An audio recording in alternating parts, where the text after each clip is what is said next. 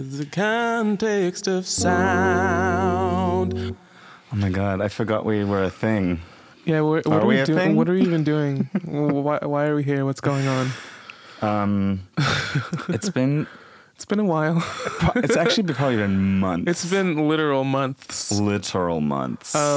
The reason why we called those last episodes "Don't Call It a Comeback" is because that was absolutely not a comeback. Wow, that was so meta, and I didn't really even know at the time. Yeah, we were so forward thinking.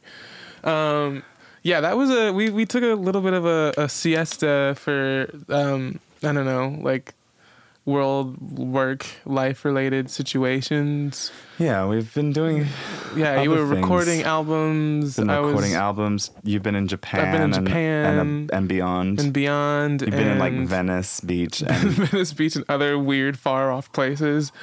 I mean, I think we've kind of gotten over the mad dash of the fall. This early fall just kind of fucked me personally, but I don't know. At least you don't have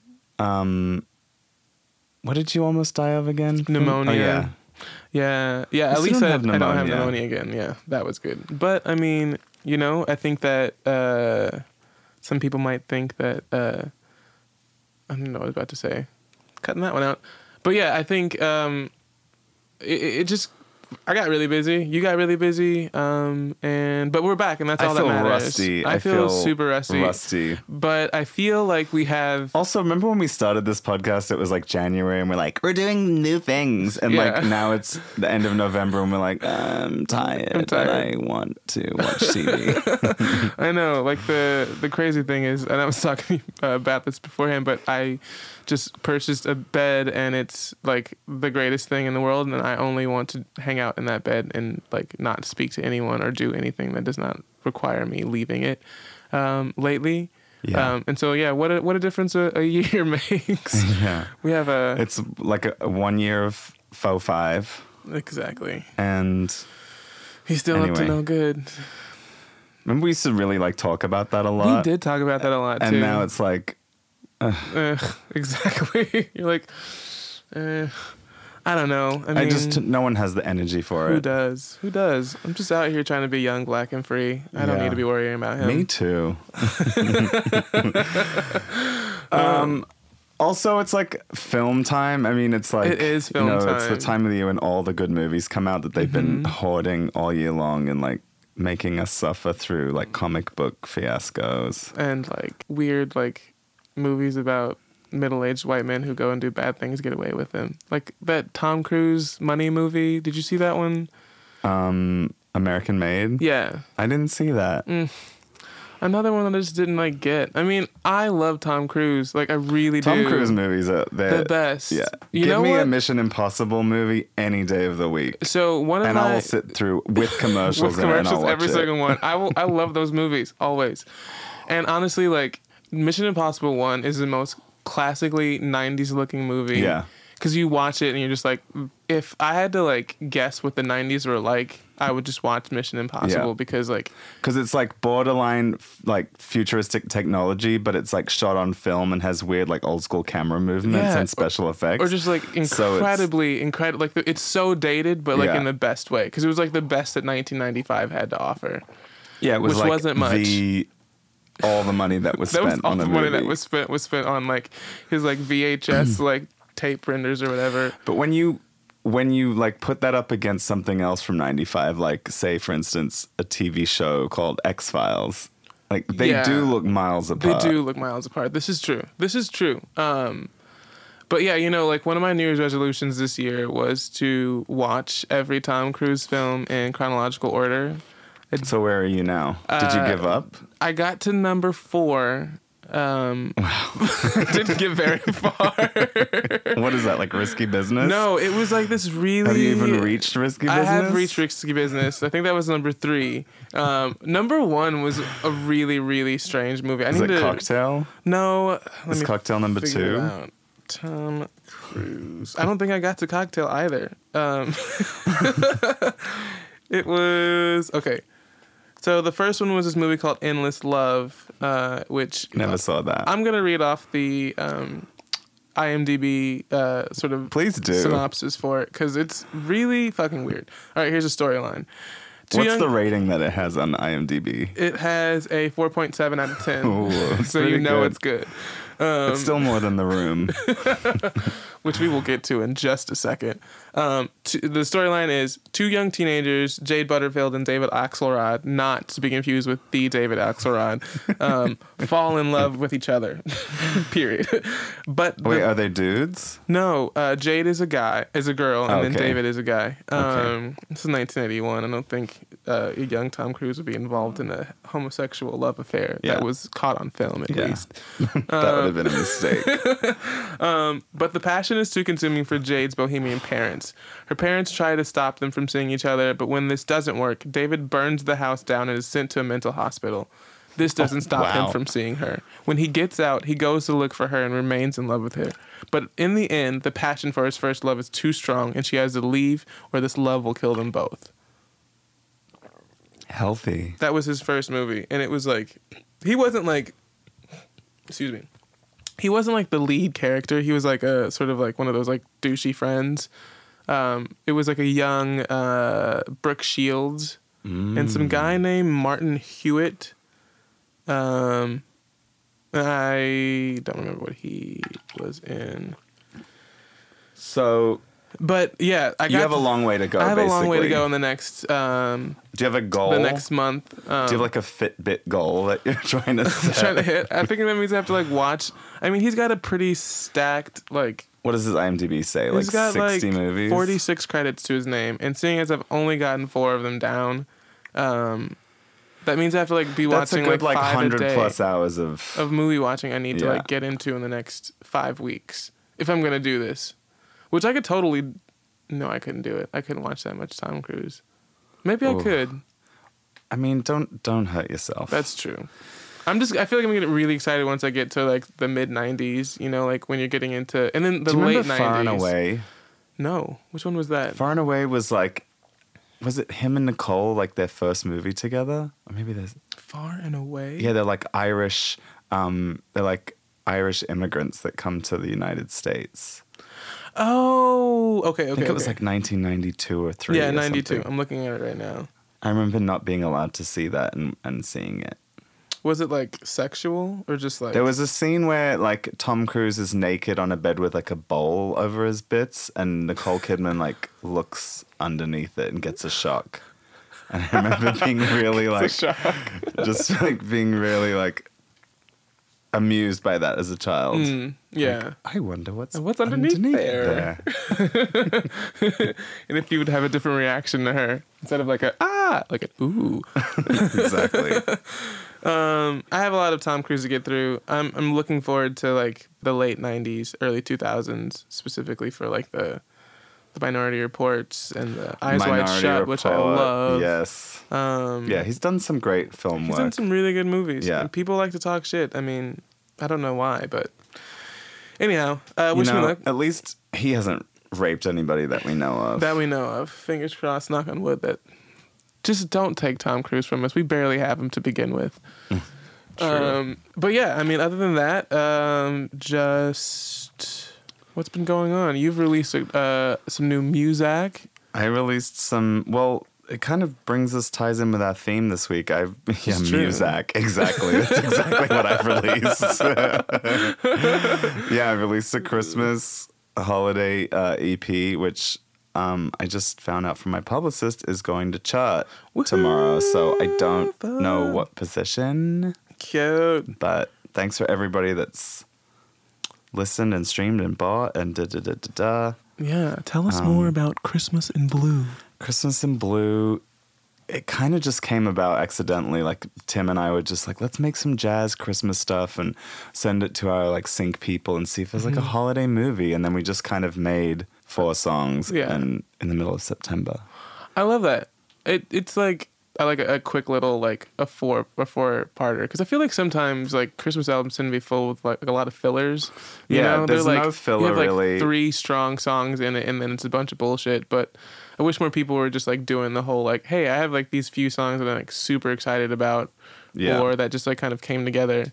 We didn't try and stretch or like spread ourselves thin or like we didn't try to overachieve. Yeah. We just underachieved, and it turned out to be really great.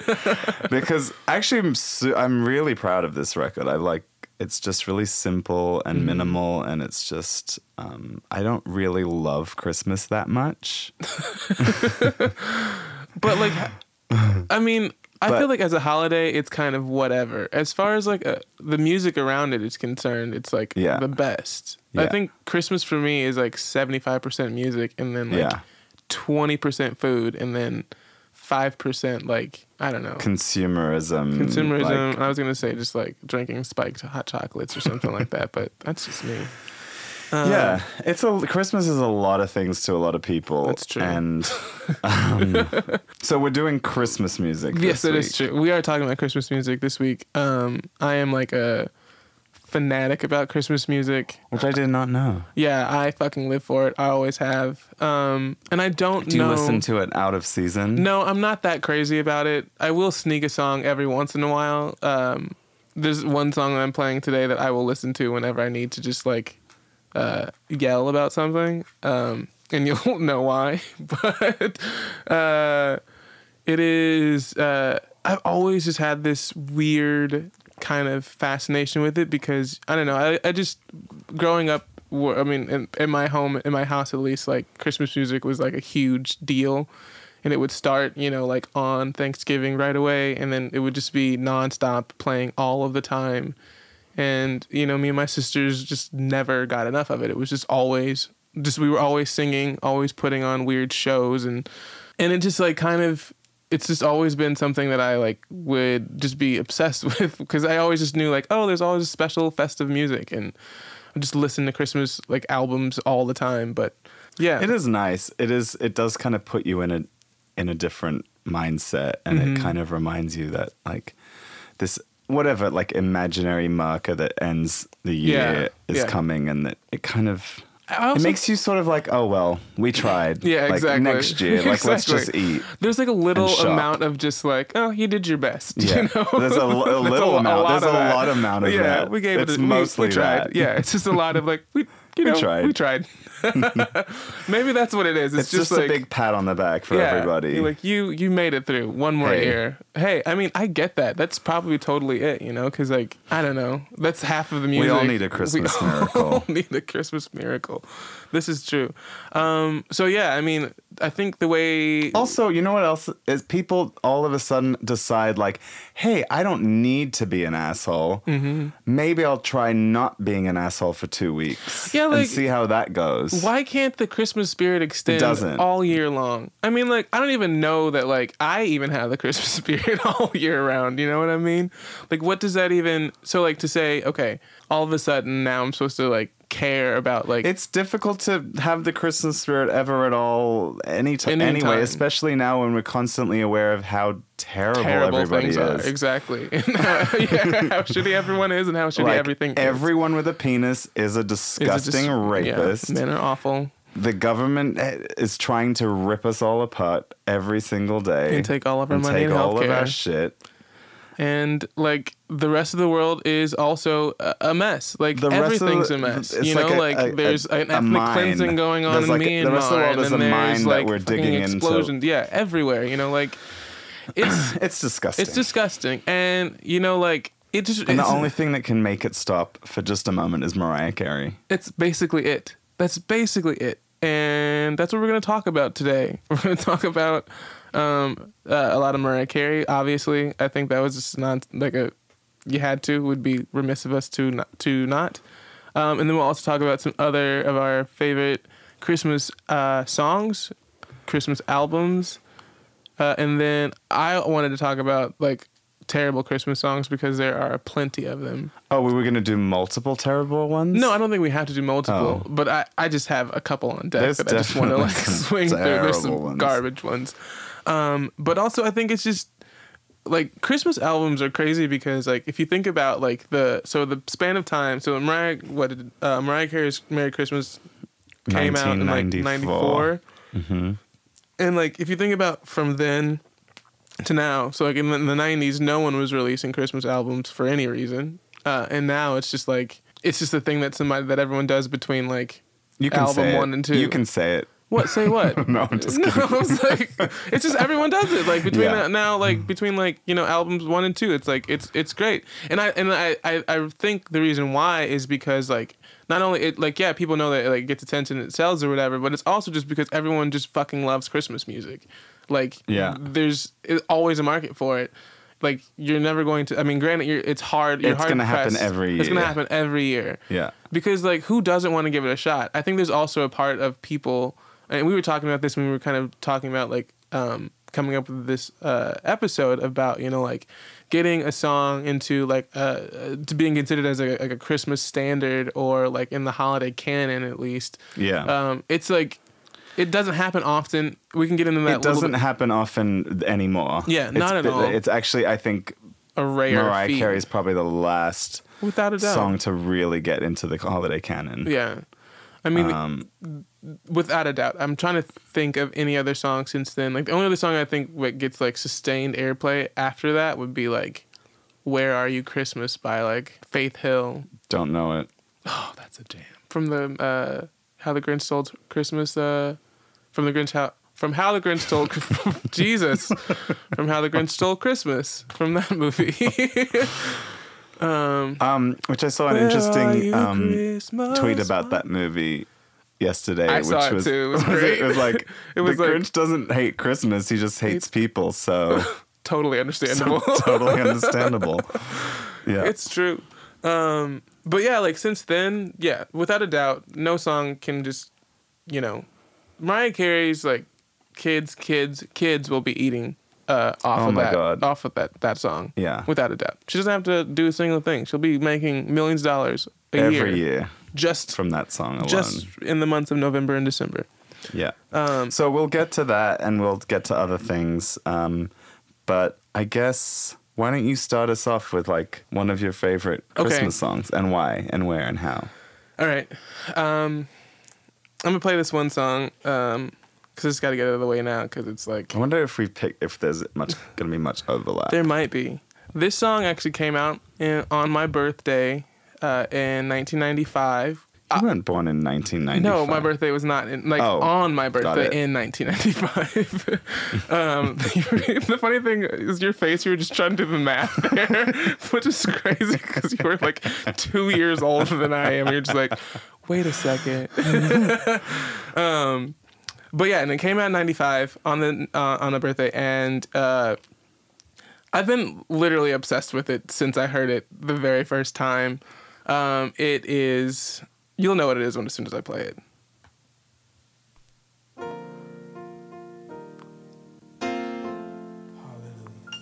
Do you hear what I hear? No. Kirk Franklin. Do you not know this song? I think I only know Kirk Franklin's bangers. Oh, this is a fucking banger. Oh, okay. Oh, you wait a goddamn second.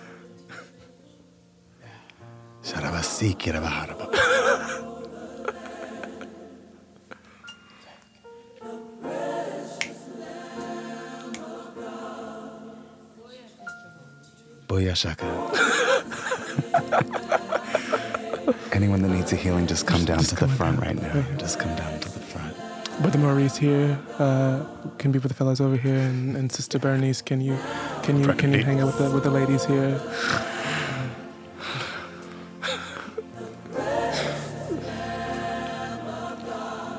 Are you still not?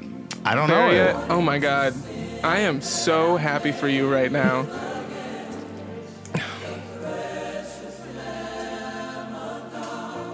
Now behold the Lamb, the precious Lamb of God.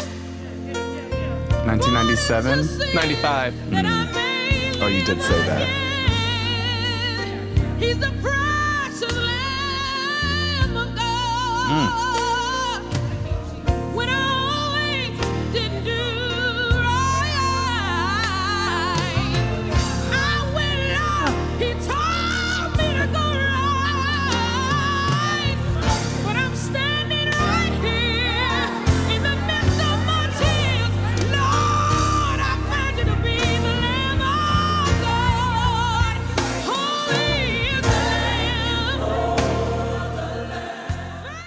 Okay, vocals.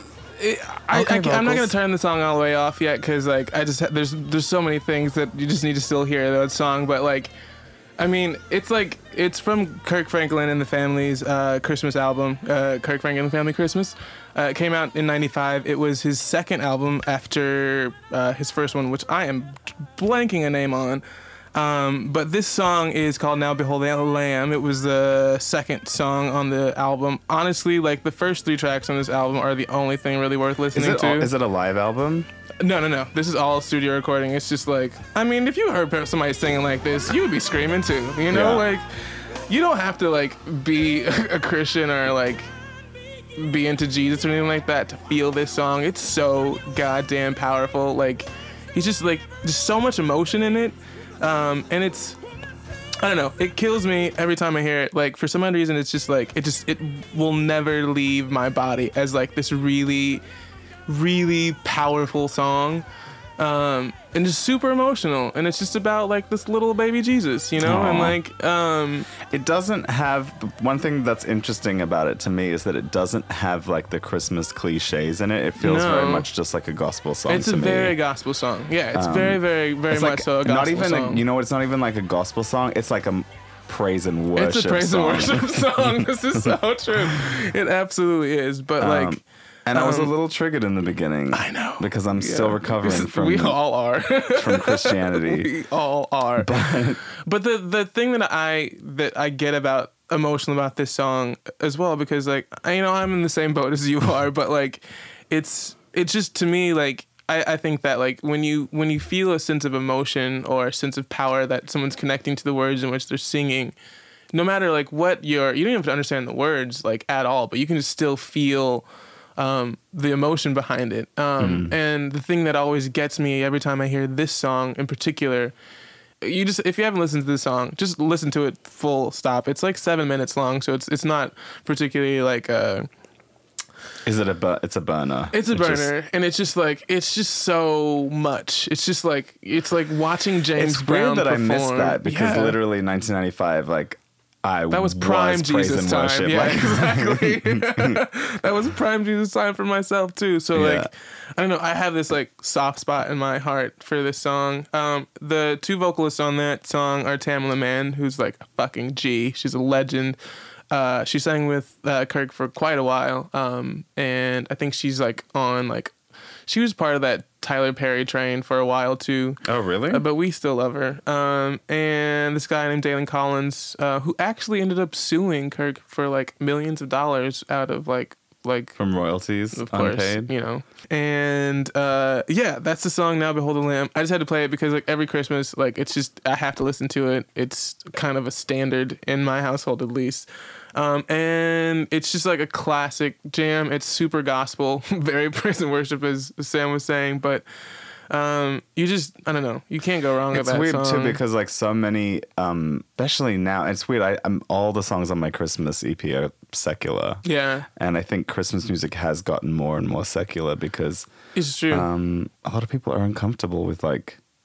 It's crazy too because when you really think about it, because I was reading this article just kind of in preparation for today and just talking about like what goes into like writing a Christmas album or a Christmas song, and they interviewed like a bunch of different people about their process and going through it, and like a lot of people kind of talk through like these things have to, like, while things might not necessarily be like overtly Christian in their tone or in their like language, it's like the sort of, as it is kind of a Christian holiday, say that in air quotes, quote unquote Christian holiday, that there's a lot of sort of generally Christian like ideals or niceties that need to kind of be exclaimed, like, good peace and goodwill to you and X, Y, and Z and all that other kind of stuff is still kind of a standard upon which people are like write their Christmas songs. So like you're thinking, like your grown up Christmas list. God, that's an awful song though. But like, it's still like there's like these ideas of like peace and unity and love and all these things that you don't equate with Christianity anymore. That's true, which is unfortunate. But yeah, I'm not going to like get into the political and like historical aspects of Christmas. But yeah, though tempted as I may be. Oh, absolutely. But this song, like I said, it's not really about the message per se for me. I do find it to be a really powerful message in the idea of, you know, just like if that's what you believe in, like to say something. But for me, like I said, largely it's just like I love a good emotional performance when I can actually feel that person who is singing those words feels every syllable. And the thing that I get from that song is that feeling. And I think for me, like I read like the thing that like makes music powerful is emotion that you attach to it. And I think that like the beautiful thing about why gospel music is so great and why it's kind of like affected the way people sing everything from like R&B to rock to whatever it might be is because it has always had this sense of very raw emotion to it. Mm-hmm. You know, like when you think about like the Rosetta Tharpes and the people that we've talked about in the past, like like these are like raw earnestness. It's that raw earnest, like sort of like vulnerability that comes in someone who sings gospel music. That I don't know, I dig it. So I just want to sing that, play that song because that's my shit, and I'll always love it. Yes. Thanks, Kirk Franklin, and also the family. And the family, whoever you are, wherever you are. Yes, little Donnie.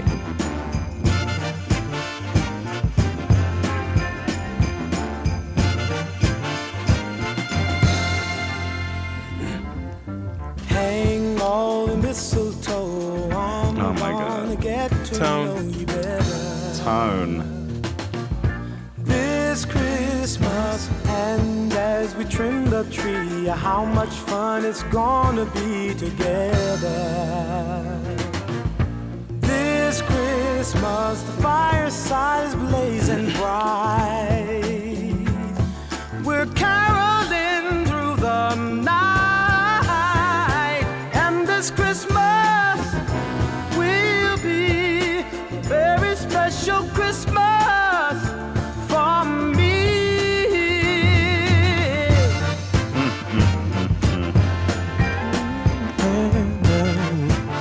I could just play the whole thing. You could. Presents and I'm not going to. First of all, like, I mean, the thing that's just so, like, the vocal is just so perfectly beautiful. I just get goosebumps. Did Donnie ever deliver a bad vocal? No, because he didn't really have the chance. He didn't.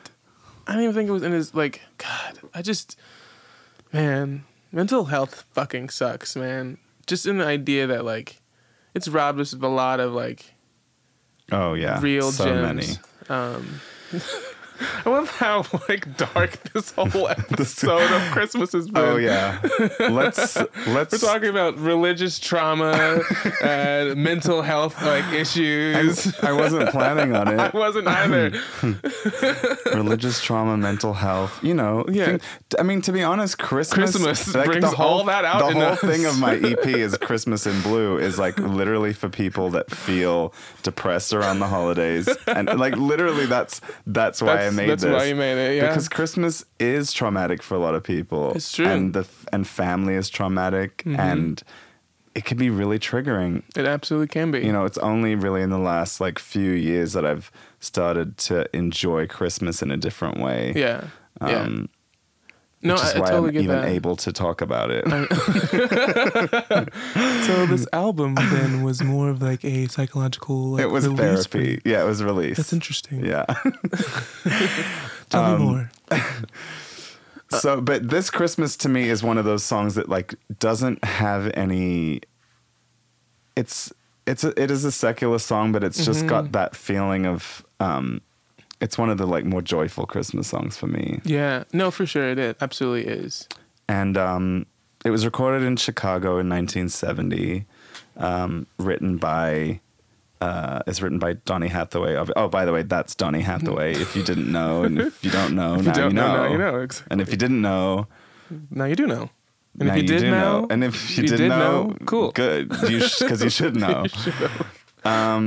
So yes, that was Donny Hathaway was written by him and Nadine McKenna, and it was recorded in 1970. And Donny died in 1979, so this is, earlier on in his career. But it didn't. I love when songs don't have the numbers like when they first come out, and then they become... It's a slow burner. Like a slow burn. Yeah. Because it didn't really make much of an impact when it first came out.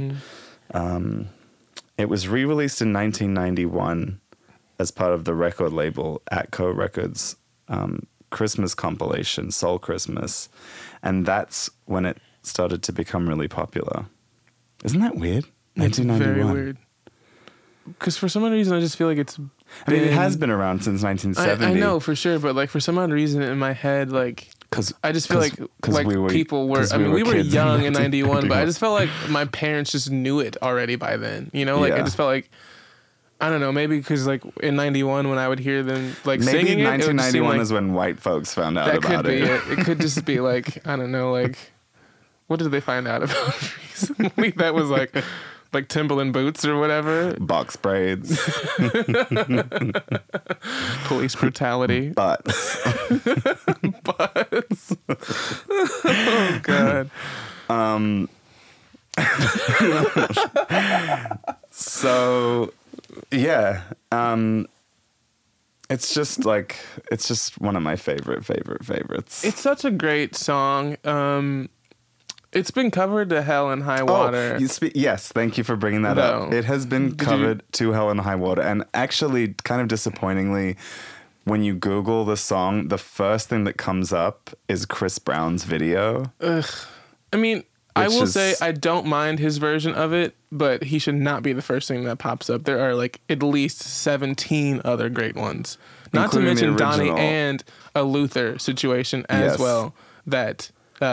there's no excuse for Chris to even be in the top 5 search pulls ever. Just ever. Take them off. Scrub the internet. Scrub it. But one of the ones that I did stumble on that I don't think I'd ever heard before is by this beast of a vocalist.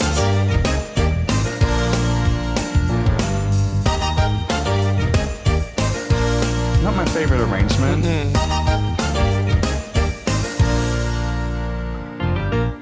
Hang on the mistletoe.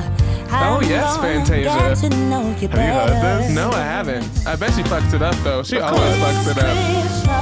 And as we trim the tree, how much fun it's gonna be together.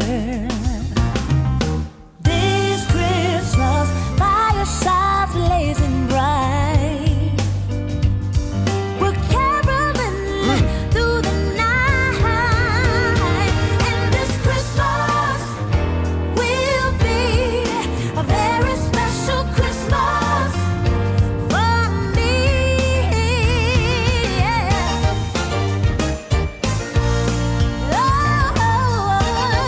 Come on, Fanny. She just has one of those voices that just cuts through everything. Damn, absolutely. I mean, I would listen to her sing the fucking phone book. Like, without a doubt. I love that woman's voice. Yeah, she's such a great voice. She's, you know who also does a really good rendition of this, but it's a really strange arrangement. I'm going to play a little bit of it, actually.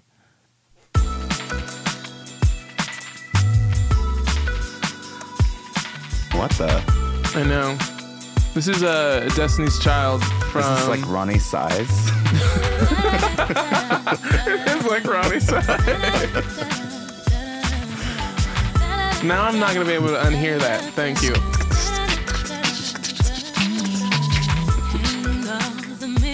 Is this from Destiny's Child Christmas album? Mm-hmm. No one ever made it this far down. No. After 12 days of Christmas or whatever it was. Hold up. 8 days of Christmas. That one. Wanna be together this Christmas. Fireside is blazing bright. It's weirdly like very now. Yeah. was 2001. Why does this feel like it could be a Kalela track? Dude, she needs to cover that. Oh, that would be hot, actually. This does sound like a Kalela track. But yeah, that was 2001's 8 Days of Christmas album. Classic jam for me.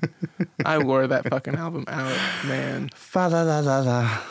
They had this like Carol of the Bells like melody at the end that like I think me and my sister literally were just using it like it was some sort of vocal training for us. Just we'd sit there and just like, all right, play the tape back 30 seconds and then do like a whole run and like, all right, do it one more time.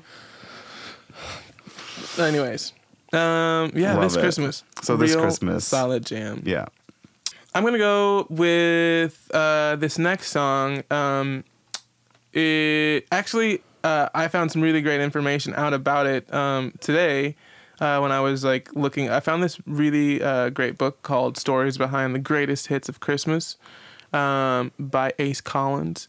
Come through, Ace Collins. I know. Thanks for this book because there's a lot of really great information, specifically like about a couple of the songs that I didn't even know about. And then so he kind of provides this really great story about this next song, which I'm going to play a little bit of now.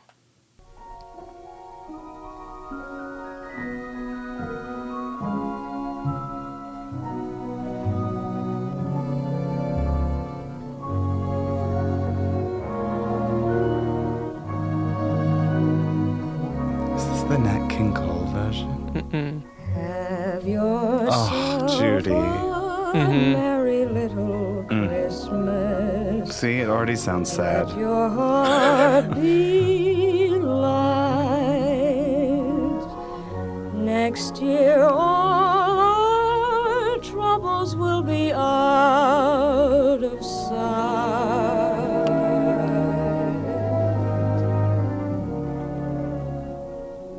Have yourself a merry little Christmas. Make the Yuletide gay. She really emphasized that She word. sure did. Next year all our troubles will be miles away.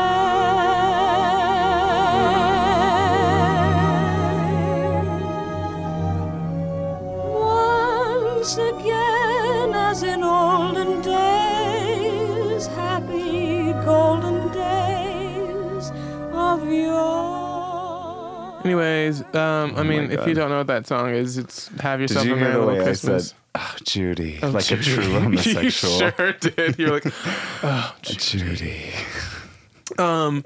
she breaks my heart every time. every single fucking time. And then of course she sings the saddest song ever. But here's something that I did not know. Judy Garland is wholly responsible for that song.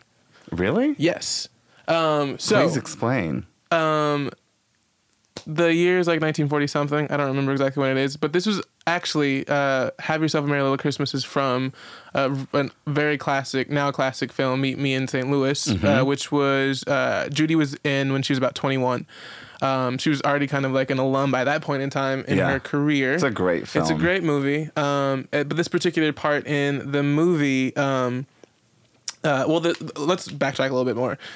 So this song and most of the music within the movie itself were written by Hugh Martin and Ralph Blaine, who were like this songwriting like duo back in the 40s, who were like super big. They did like Gentlemen Prefer Blonde and Gentlemen Prefer Blondes, Girl Crazy, and a couple other really big name musicals. So they were just like really highly sought after songwriters for musicals. It was the 40s, so musicals were huge then. It was also like right in the middle of World War II, so there was just a really big sort of So people really needed they musicals. really needed musicals to kind of just escape the world in general. And so like the important thing that was crazy was that they originally like wrote lyrics for this song, which was going to happen essentially.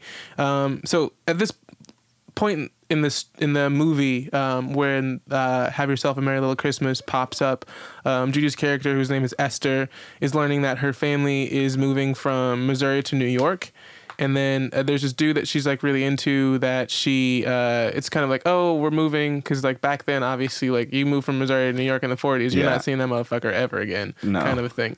And so she's like super bummed out about it. Operator, put me through to Missouri. I gotta talk to my baby.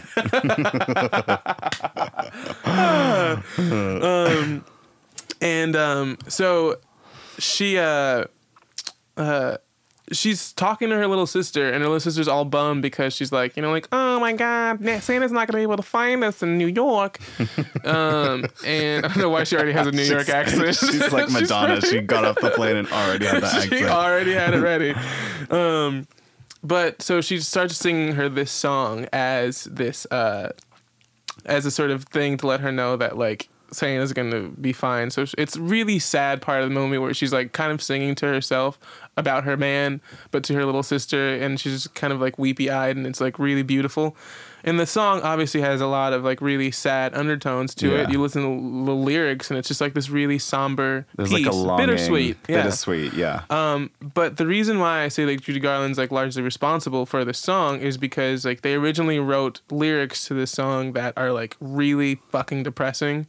I'll read some of them now. Like the original lyrics were like, "Have yourself a merry little Christmas. May it be your last. Next year we may all be living in the past. Oof. Have yourself a merry little Christmas. Pop that champagne cork. Next year we may all be living in New York." So anyways, like, wow, they're going through all that. They could have ruined that. They could have ruined it altogether. And the crazier part too is like they're writing this in the middle of World War II, which is like, no one wants to hear that's going to be your last Christmas. Be your last in the middle of like World War II. Like their sons are going off to war. Most of them won't come back. No one wants to hear that. They want to feel some sort of sense of like, I don't know, hope, magic, peace, something like that. And so she was like, "Fuck no, I'm not singing that. Like, you guys need to like come up with something better that's going to be a little bit more like." Upbeat and like hopeful and shit like that, because she was like, I can really see her delivering this. She's like, I'm not singing that shit. The thing that she found, y'all need to come correct, y'all need to revise, think about what I need this to be happy, I need this to be peppy, I want there to be a 4 count at the top, and I want to have room to show my legs. Do you hear me? 1, 2, 3. Vincent, get my dog. I don't know why we give her a Jersey voice now, but she's Fran. She is Fran. Anyway, so like, yeah, like I said, Judy refused to like sing the song as is. So, the director of the movie, Vince Minnelli, who was her husband, he was like, yeah, she doesn't want to sing the song. You got to rewrite it. And so they rewrote it. And they didn't. God, I had no idea. Yeah, the 2 songwriters had no interest in doing it. They didn't want to, and then they did. And then after that, like the song ended up becoming like this humongous hit. It's probably one of the. I mean, it's the third biggest Christmas song ever. It's the third most covered Christmas song of all time. I believe it. Behind like, hey, I did White one. Christmas and whatever, you know. So and it's like, but it's a beautiful song. It's also been done terribly. It's been done so horribly. But yeah, Judy's. I didn't realize that Judy's was the. I mean, I've seen the film and I know it's in the film, but I didn't realize that she was. She was the originator. She was originator, and that makes me love it even more. The only reason why it is what it is. Love Judy. Who doesn't? She's a goddamn gem. But yeah, that's. Do you have any favorite covers of that song? Well, I'm gonna play my version of it at the end. Okay, all right. Well, I'm gonna play another one. There's a version of Luther that I was when I was making Luther my record. Yes. I was like, oh, there's so many like really average versions of this song. Mm-hmm. Another Sam did a version of it that was like whatever. I liked Frank's version. Frank's is great. I was gonna play a little bit of Frank's. I think Nat King Cole did one. Nat did. He did. Everyone did it. I love Ella's. I think everyone did it. Ella's. I have not heard Ella's. Oh, I'll play a little bit. But Luther's one was really different than all the rest. Mm-hmm. We'll play a little bit of Luther's. So that was the one that inspired mine. I like Luther. I mean, any chance or excuse I have to play Luther, I will do it. 'Cause butter. He's butter better and than syrup. A merry little Christmas. Let your heart be light.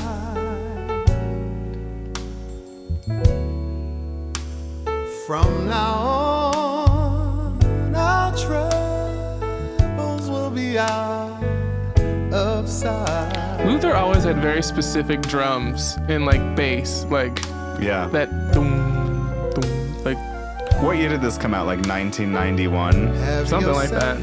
God, I love Luther. A merry little Christmas. Make the Yuletide gay. 95. Came out in 95. Where are the singers? From now on. Honestly, though, like, God, Luther, I feel like he was never actually really trying to sing. He just couldn't. No, that's just he like just him. did. That was just him. Like He's him like, oh, breathing. this is me breathing. Yeah. It's like I'm just like going. Like the way I eat is the way Luther sings. Effortlessly. Just constantly and effortlessly. And without thought. Without thought or training or anything. Just like a natural, carnal, innate thing. It was beautiful. I love you, Luther. We absolutely do. Gone too fucking soon, really. I just miss that and he man. there's something about him that's very Christmassy anyway. It is true because I don't he's know just why. like because he's just He's like like a so good sweater, warm and adorable and sparkly and like I wish people would have protected Luther better.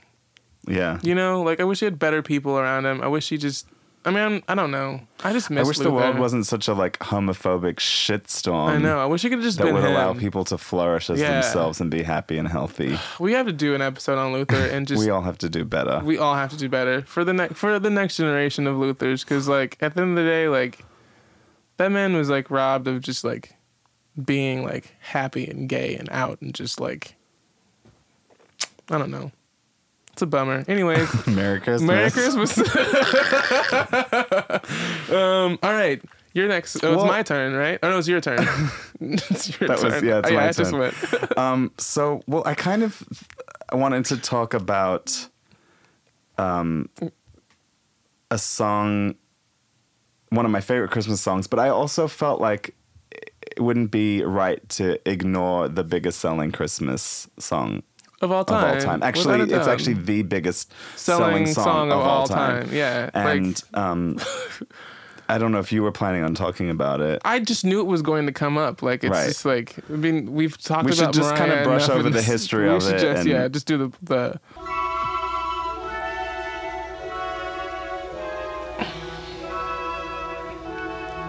This version of the song has sold in excess of 100 million copies. Are you kidding me? And all versions combined have sold 150 million copies.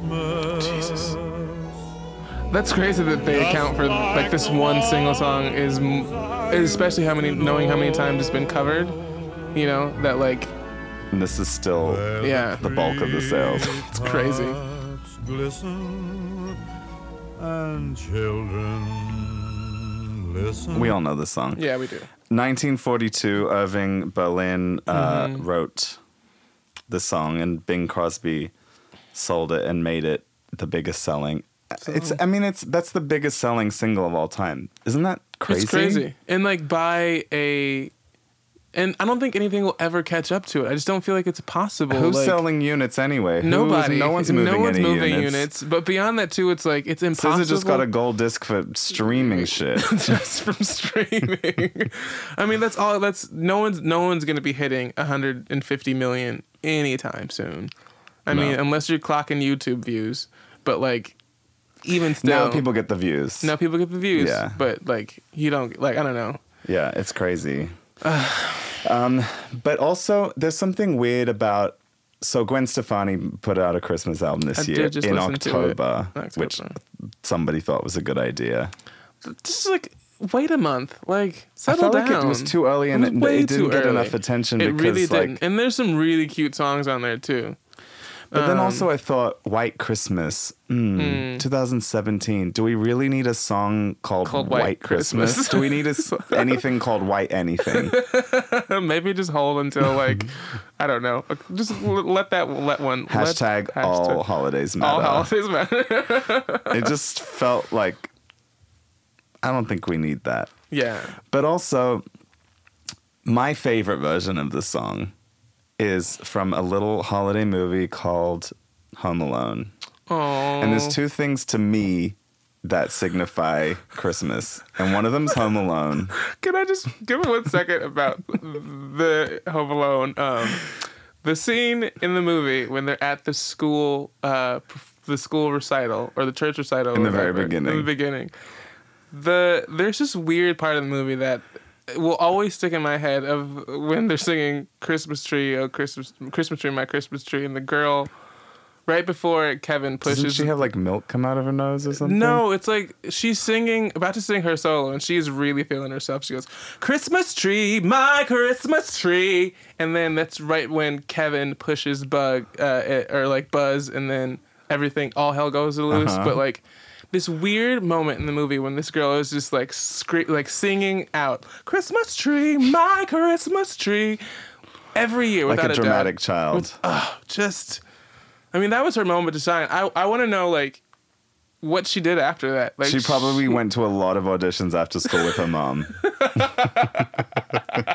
until finally settling on a career in something else. Accounting, probably. Yeah, accounting was going to be my first guess. I don't know. But yeah, that movie is Christmas to me. It is. It's just... It's my favorite Christmas movie. And number 2, they both like share like an equal spot at number 1 they're for so me. Great.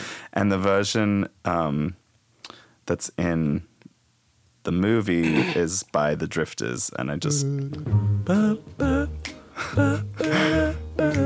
the best scene. This is the best version of this song without a doubt.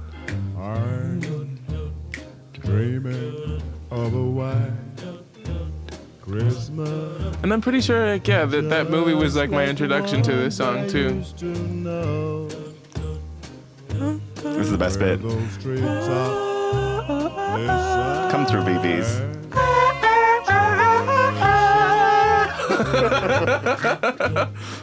In the snow, so then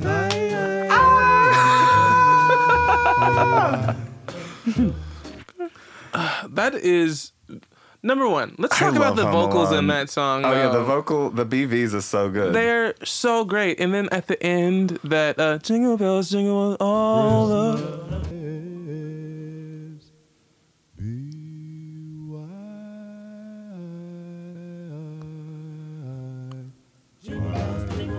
Jingle all the way. I love that ending. It's that song. But this wasn't even the song that I wanted. It's not even the song. About. Sorry. I just thought like we have to talk about that Christmas. song. We have to talk about White Christmas. It's a great song, but like, yeah, that Drifters version is by and large the standout. It's just got a lot of personality. It's got a lot of personality. Obviously, it's got its nostalgic bits because of Home Alone, but like, there's also this like irreverent, like quirky thing about it. It's. I feel like it's just it's not like taking it's not taking itself seriously. Yeah. It's like it's over the top. Like that guy, the background singer, he doesn't sound like that. Yeah, you know, like. And I'm pretty sure, like, that whoever's is the guy of Drifters, I feel like his voice was, like, pitched down a little bit, too. You know, like... I don't think so. Really? They didn't really do that back in the 50s. Let's see what he looked like. Christmas. They just look like a 1950s, like, R&B, like, doo-wop group. Yeah. But that's another song from the film... Home Alone is one of my like top 3 favorite Christmas songs, and it's this one. Yeah. Rocking around the Christmas tree at the Christmas party hop. Mistletoe hung where you can see every couple tries to stop. Rocking around the Christmas tree, let the Christmas spirit ring. Later we'll have some pumpkin pie. I want to watch Home Alone right now. I know, right? This is Peter McAllister, the father. Can I have one of those rooms with the little refrigerator with the key on it? Credit card? You got it. No, I forgot the best part. Howdy do. It's Peter McAllister, the father. That's from 2. That's Home from 2, Alone but it's still great. But yeah, still great. Okay, let me blow your mind right quick with some information about. That's Brenda Lee with Rocking Around the Christmas Tree. How old do you think this Brenda Lee was when she recorded that? Brenda Lee, like, she sounds like she's like she could be like 14 or 40. She was 13 years old. See? I'm telling you. Yeah, she sounds like, was she the one who did the I Want a Hippopotamus for Christmas? Do you know that song? Did she? I want a hippopotamus for Christmas. They kind of sound similar, don't you think? Because if Brenda Lee is like the unsung queen of Christmas, then we need to like blow the gasket on that news right now. I think she was Gayla Peavy.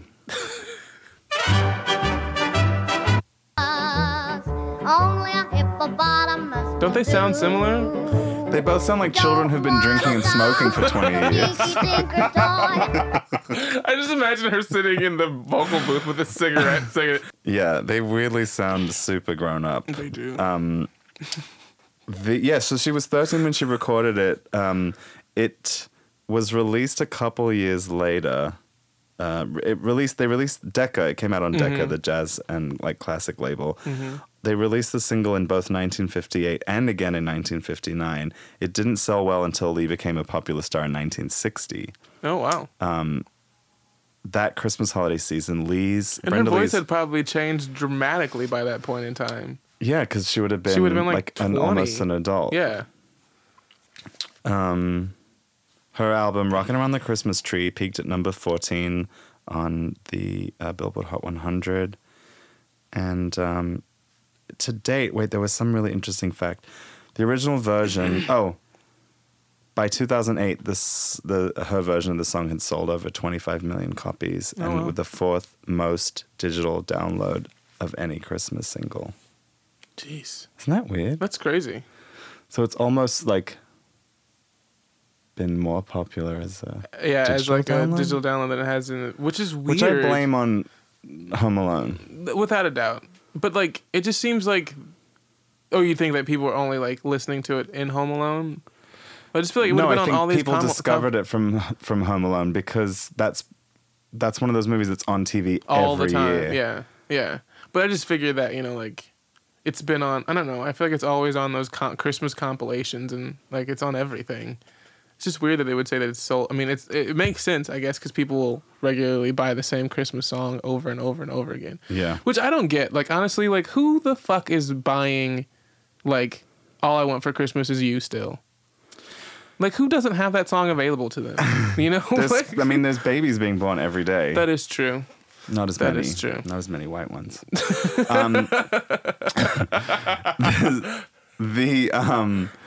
The single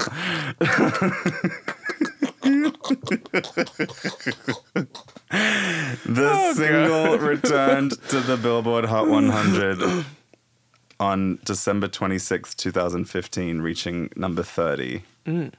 Wow.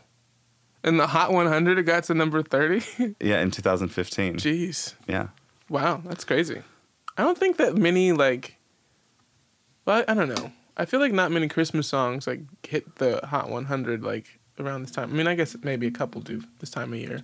Oh, and then also it's placed 5th on the list of all-time best-selling Christmas holiday digital singles. Damn, still doing well. Well, I guess Brenda Lee or somebody, whoever's still getting eating your coins. Yep. So, yeah, I love that song. It is a great song. It is super fun. Every time you hear it, you just want to start like shuffling, you know? Yeah. But this next song that I'm gonna do is like it's probably it is my favorite Christmas song. And I found out some other really great information about this song today that I didn't know. So I'll just play a little bit of it. Actually, before I get into this song, I want to do some honorable mentions because I had a really hard time with this episode today. Just because, like I said, I'm a big Christmas music fan, and I needed to like kind of work through a lot of like. This is probably the most difficult decisions I've made on this on this show thus far, which is kind of ridiculous because I basically scrapped all the songs that I had selected and then picked new ones and then scrapped them again and then picked new ones. But there's a few that I feel like I couldn't really say would be my top 3, but it would be absolutely remiss of me not to speak about them. One in particular is Bruce Springsteen's version of Santa Claus is Coming to Town. It makes me smile every time I hear it. It's all cold down along the beach. It's the cutest thing in the world. Up and down the boardwalk. He recorded it. Hey, man! Hey, man! You guys know what time of year it is? What time? What? He recorded it in Long Island, and Oh, Christmas time. no one listened to it for a very long You guys time, all been good and then it practicing became a big real hard. deal. Yeah. Clients, you've been rehearsing real hard now. So Santa, bring you a new saxophone, right? R.I.P. to Everybody out there Clarence. been good or what? Yeah. Oh, that's not many. Not many. You guys in trouble out here. Sorry, I had to take a screenshot of something that I'll get to in a second. Cry. You better not pout. I'm telling you why. Santa Claus is coming to town. Santa Claus is coming to town. Santa Claus is coming to town. So I want to play a little bit of that because I love that song and it's unbelievable. I don't know if I feel like I don't know if this is one you're talking about. I know it was on your EP, but it's a classic jam. It's also one of my favorite holiday music videos because it's so 80s and it's kind of got this weird like sexy like me and like my really cool sexy hip friends are gonna go to this ski lodge and like there's gonna be all this weird like sexual tension. The music video is great. Have you seen the music video for Last Christmas? Oh yeah, they're like adults going to like on a skiing trip. A skiing trip, and they're all like hopping around, and there's a lot of like long looks at people. Yeah, there's a lot of frosted tips. There's a lot of frosted tips. So if you haven't seen this music video, I just want you to go do it because it's really great, and it's super 80s. I wanted to redo the music video of this. Oh, you but there's no snow. There's no snow. Isn't there snow at like nowhere? Nowhere. Nowhere. It's 90 degrees. It's true. That's very true. I love that song as well. It's a obviously, great song. It's just I don't know. It's so All I Want for Christmas for You is and being then like, before and then that, before then was probably Last Christmas as the last most recent entry into the Christmas standard. Yeah, there's something catalog. very like 50s and 60s about Christmas. It is. Yeah, it just they won't let it be anything more than. I mean, like you would think maybe like I know people say like Christmas Time and Hollis is also like up there with regard to like the big Christmas hits that have happened, but that was like early 80s and like I don't think that it gets anywhere nearly as much airplay as, you know, like Last Christmas or this other one does, but sorry, I took a screenshot. If you heard that sound of me taking a screenshot, it was because I googled Brenda Lee and somebody is trolling her so hard on the internet. I don't know who did this, but if you Google Brenda Lee, her face comes up, but it says Lee Scratch Perry on the front page of Google. That is not Brenda Lee. It says Lee Scratch Perry, but it's her face. Oh, that is so mean. Is it Lee Scratch Perry's information, or did they just change her name on it's her information. I saw somebody. She's still alive. She's 72. She lives in Atlanta. So she is still eating then. Yeah. Oh, good for you, Brenda. That's why she's still. Yeah. Okay, so the song that I'm doing last. One more. Sorry. Honorable mention, and I only have to say this one. These are honorable mentions. These are honorable mentions. These are not my real ones. Like. This one is largely because of a video that I watched on. Well, I've always liked the song "Celebrate Me Home" by Kenny Loggins because it's just like this really great. It's fun to sing to, and it's like this really great message of just like I want to go home and hang out with my family during the holidays. And Kenny Loggins. But it's Kenny Loggins. But it's also just like. I love Kenny Loggins. Kenneth Loggins can do no wrong, in my opinion. Like even back in his Loggins. Oh my God! You just gave me a great idea of can do wrong though because the eyes. What was wrong with that? He got his eyes done and they look crazy. Oh, remember? Yes. But anyway, I digress. Kendrick Loggins would be a great mashup album that I need to figure out how to do. Of Kenny Loggins and Kenny Kendrick. and Kendrick. I'm gonna make that happen. I feel like you can put like Humble and like Highway to the Danger Zone somehow together, and I know that's gonna be magic. But anyways, I'm gonna make that happen. But he had this crazy performance in, I think, the Grand Canyon or something like that. It was like in 1991. It was a live recording. I don't know how I found it on the internet one day, but I'm pretty sure after like a joint and then 17 views, it somehow became like my favorite thing in the world that year. And largely because of this incredible saxophone solo and then the sweet, smooth sounds and stylings of one Mr. Kenneth Loggins. It caught me up.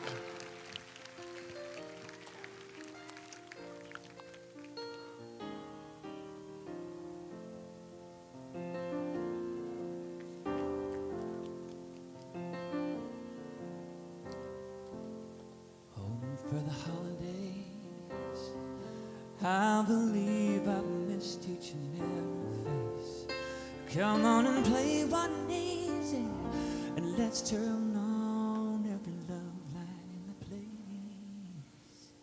the place. Anyways, I'm not gonna get into it. Listen to that song. It'll be in the playlist for this episode. I just wanted to make sure I got a chance to like mention those three because they're real classics. Anyways, so back to where I was supposed to be getting at before I was Kenny Loggins didn't get his eyes done. It was Kenny Rogers. I don't know what's wrong with me. Because Kenny Loggins still looks very young. Pretty much exactly he looks the same. good for his age. I mean, like, I don't know what his skincare regimen has been. I was thinking of Kendrick Rogers. Yeah, Kendrick Rogers, which I feel like is actually a bit more prone to happen. Because it's a bigger stretch. Because it's a bigger stretch. So the song that I want to do is the Christmas song.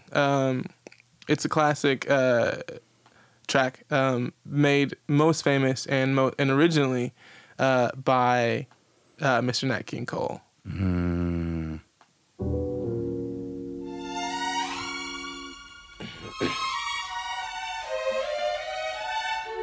Oh, I love this song. Chestnuts roasting on an open fire,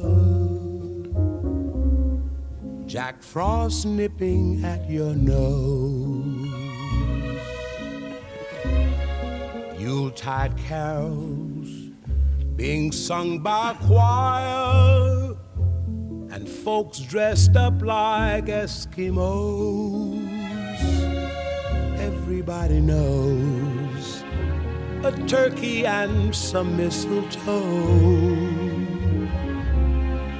help to make the season bright. Tiny tots with their eyes all aglow will find it hard to sleep tonight. They know that Santa's on his way. He's loaded lots of toys and goodies on his sleigh. And every mother's child is gonna spy to see if reindeer really know how to fly. And so I'm offering this simple phrase to kids from 1 to 92. Although it's been said many times, many ways, Merry Christmas to you. Buttery and delicious. He just, Mr. Nat King Cole. He's also one of those like effortless singers. He probably was like smoking and eating a sandwich while he did it. Without a doubt. And sipping laying whiskey, down on his stomach. Doing a puzzle. Yeah, I mean, so the song was written by Mel Torme and Robert Wells. I did not know that Mel Torme was like a lifelong entertainer. He started singing when he was like 4 years old and really? did so until the day he fucking died, pretty much. Yeah, I mean, So it was written in 1940s. And he wrote it. He wrote the song. Him and a guy named Robert Wells, who's a lyricist. And they were like writing, actually wrote the song in the middle of the summer. It was like around July or something like that. And it was like super hot. And they were just sitting at a piano writing music for something else and just like complaining about the heat. And so Robert Wells was just like writing random shit down to like, he said that he was just, so there's a line in Mel Torme's autobiography, which is called, It Wasn't All Velvet. And when he's talking about, when they were writing this particular song, well, they weren't even writing this song. They were writing for something else, like I just said. And then you saw him just write down some random shit on a piece of paper that weren't even song lyrics. They were just random things that made him think of cooler things. So he'd cool down and he wrote down chestnuts roasting, Jack Frost nipping, Yuletide carols, folks dressed up like Eskimos. Like that wasn't like a line of lyrics. It was just random things that he wrote down because he thought that if he could immerse himself in winter, he could cool off. It was just kind of joking. That was like his thing. And so Robert didn't really think anything of it. He was just like, I'm not really too, I'm not like, I don't think these are lyrics. But then Mel was like, oh, I don't know. This sounds like something. So they just started playing around with that one line, and the song kind of came together after that. So the reason why, something I learned about this song that kind of blew my mind that I was really excited about is that, this song was written in 1946 where black people were not making pop music. They weren't not making music that was charting. The color line was still very much so a thing. Like they had like the R&B charts were the race charts for a reason, because that's where black music lived. It did not cross over back then. But, like Mel Torme had grown up in and around jazz and stayed in those circles. And so he knew who Nat King Cole was, who at that point in time was a very successful jazz pianist in LA. He had made plenty of money just doing that. He wasn't like the Nat King Cole we know him to be now, obviously. When Mel and why did I forget his name? Wells. When Mel and Wells went to when they finished the song, they were like, "Yo, like who should sing this?" And they were thinking, "Is this like a Bing Crosby song?" And then Torme was like, "Nope, this needs to go to Nat King Cole." And so he like goes over to Nat King Cole's house, like knocks on the door, and like they were homies, so like they said like it was nothing for those two to just like show up there. And so he went over there, played him the song. He was like, "Yo, I really like this a lot." And they just like left him the song and said, just figure out what to do with it. And he did. And if it's crazy when you think about it, like back then they were trying to like the. So this was Nat King Cole's like crossover song? Well, almost. He was signed to Capitol Records back then, and he just wasn't able to really be played on that many radio stations, obviously because he's black. And essentially what ended up happening was he recorded the song. He rearranged it a little bit and kind of like made it a Nat King Cole vibe and recorded it, but he was like super worried that they were going to try and take it away from him and give it to like Bing Crosby or Dinah Shore.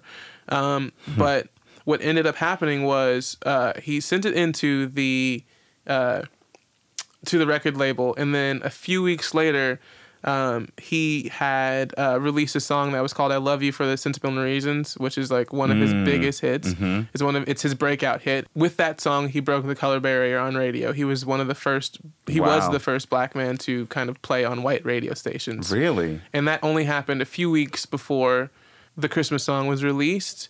And so that was the Christmas song was his big follow up to that, and it was like huge. Honestly, and this is a line from this book that was great. It said, "Thanks to Nat King Cole, Christmas had color. The song marked the first time thousands of white Americans plopped down the money to purchase a black man's holiday record. The success generated by the Christmas song opened the door for Lou Rawls, Ray Charles, Eartha Kitt, and Ethel Waters to put their own spins on holiday classics," which are true because if you look at the sort of like release of albums in the 3 years following, all of those people released albums largely because of the successes of a black sound during the holidays. So we actually have a very important, very big Christmas song that was written by a Jew and performed by a black man that became a sort of like historical For Christians. For Christians. So yeah, that's like the crazy story behind that's the so Christmas cool. song that I did not know, that I am like super jazzed to hear about, because any Black excellence is worth celebrating. Yeah. Yay, Nat. So yeah, that's up there with like one of the best, most awesome, beautiful, I love that timeless song. Christmas songs. To me, that song is Christmas. It's just it's Christmas in lyric and in sound and in feel. It's instant. It's instant. I mean, like, I feel like at least Christmas for me was like defined by that song. I sang it at like church. I sang it everywhere. It's one of the defining songs of Christmas. Of the holidays. So. Yeah. Thanks, Nat. Thanks, Nat. Thanks, Mel. Thanks, Mel and other guy. And Bob. Bill. Bob Wells. Bob Wells. Mel Torme. I also wanted to play a little bit of the Vince Guaraldi Trio's version of that song. Because please do. I love listening to this man play the piano. Yeah. Oh shit! I should have put. I don't know why I left. And Peanuts. Yeah. I thought you were gonna do it too, which is crazy. That's why I didn't do it. I'm gonna add it. Just add it.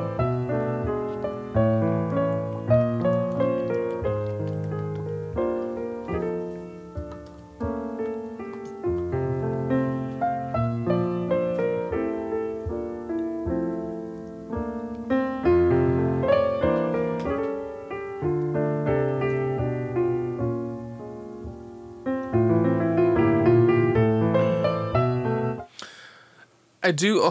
There's a really terrible version that Whitney Houston did of this song, which it shames me to say, but it was super. What period of Whitney was it? This was post first rehab stint Whitney. Like so this mid-90s? No, this was late 90s. Late 90s. This was that. No, it was 2001. Oh. Yeah, this was after. Yeah, I know. But it was like super. It was kind of like who's the one chick that was on? Like around the Michael Jackson concert. Around the Michael Jackson concert era. That was not a good Whitney. Yeah. But this was the one. She was kind of like a caricature of herself though on this song. It was similar to who's the lady on Mad TV that used to do her? Deborah. Yeah. It just seemed like she was. Yep.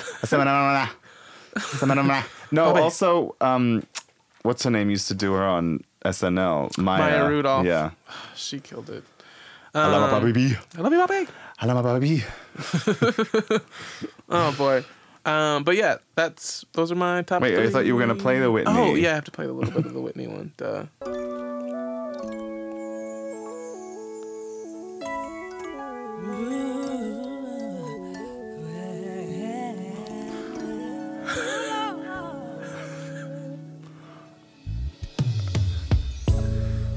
Chestnuts roasting on an open fire. Well, Jack Frost nipping at your nose. Yuletide carols being sung by a choir, and folks dressed up like Eskimos. I mean, by any standard, that is still a great vocal. Splendid vocal. It's still a full splendid vocal. But you can tell that she like, feels that track is slow. Oh, without a doubt. She's like, can we move it up? She's like, let's pick up the pace. She was trying to run. She's like, maybe if I run, it'll feel faster to me. So, yeah, that's the Christmas song. It's one of my favorites. Love you, Whitney. Love you, Whitney. Miss you, Whitney. Well, that's gonna lead me to my like ultimate Christmas jam, which is a part of my ultimate Christmas album. Mm-hmm. This album was given to me on compact disc on the day of my, I want to say like 11th birthday, and was a game changer. It was a game changer, yeah. And there's some really hilarious tea involved in this story. That's just. Anyway, y'all already know.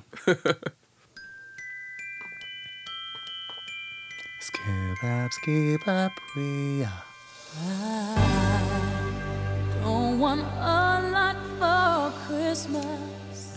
There is just one thing I need. I don't care about the presents underneath the Christmas tree. I just want you for my own, more than you could ever know. Make my wish come true. All I want for Christmas is you. Yeah. I don't want a lot for Christmas. There is just one thing I need. And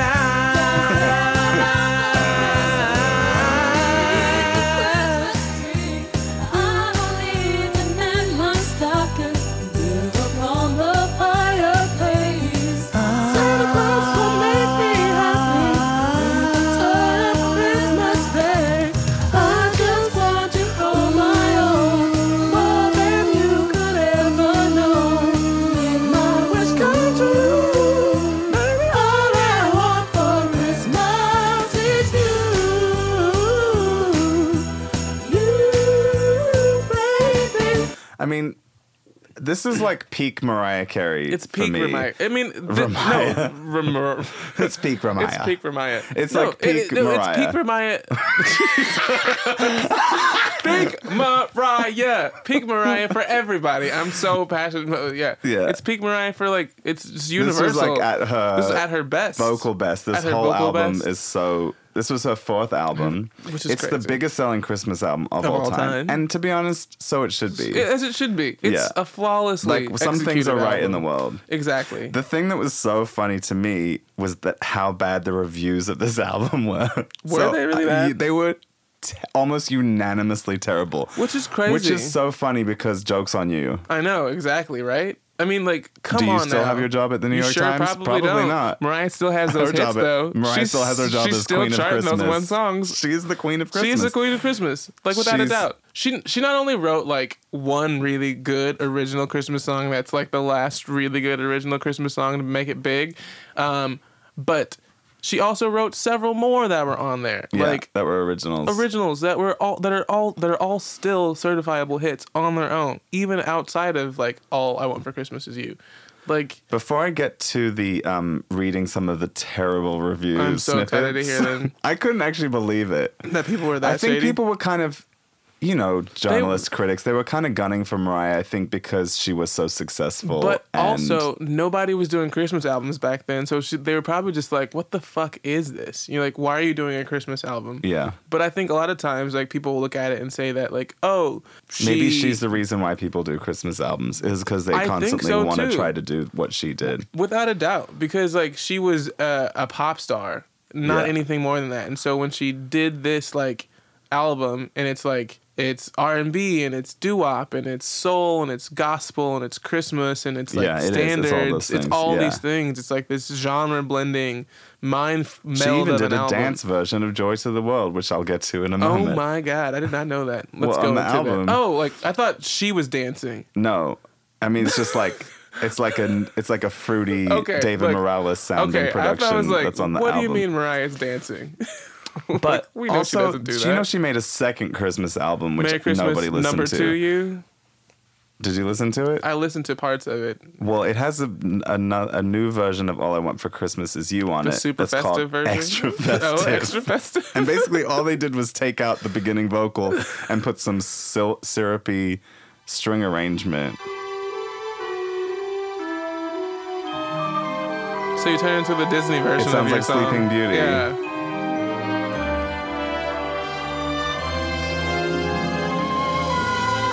Can't you just see the magical kingdom I know, right like, now? Unfolding, and there's like a magic rainbow castle that pops up, and then a shooting star. Yeah.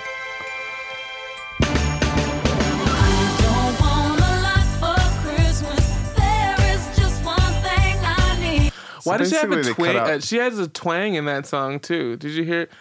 country Yeah. twang. I'm pretty sure it's just the original vocal that is they've remixed. not the original vocal.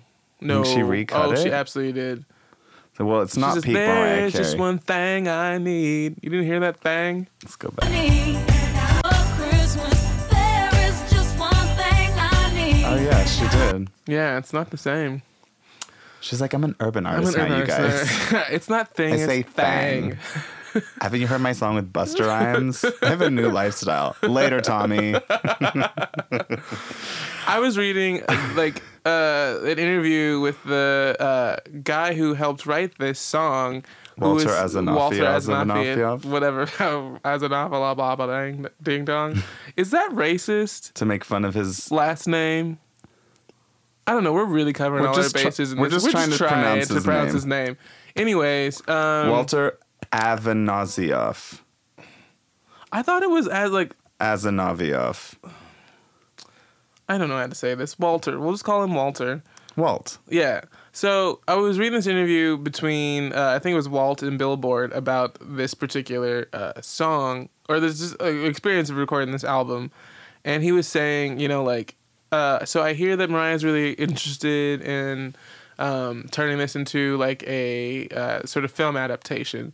And then I was just going to report on that later. Go for it. Oh, you were? But towards the end. But yes, please go ahead. No, but I was just like, and he was just like, well, I don't know, because we don't talk. We're not friends, because when she broke up with Tommy, she had to break up with all of us. So I haven't worked with her since the Butterfly album. I haven't really spoken to her at all since then. So I don't know anything that's going on. And I was like...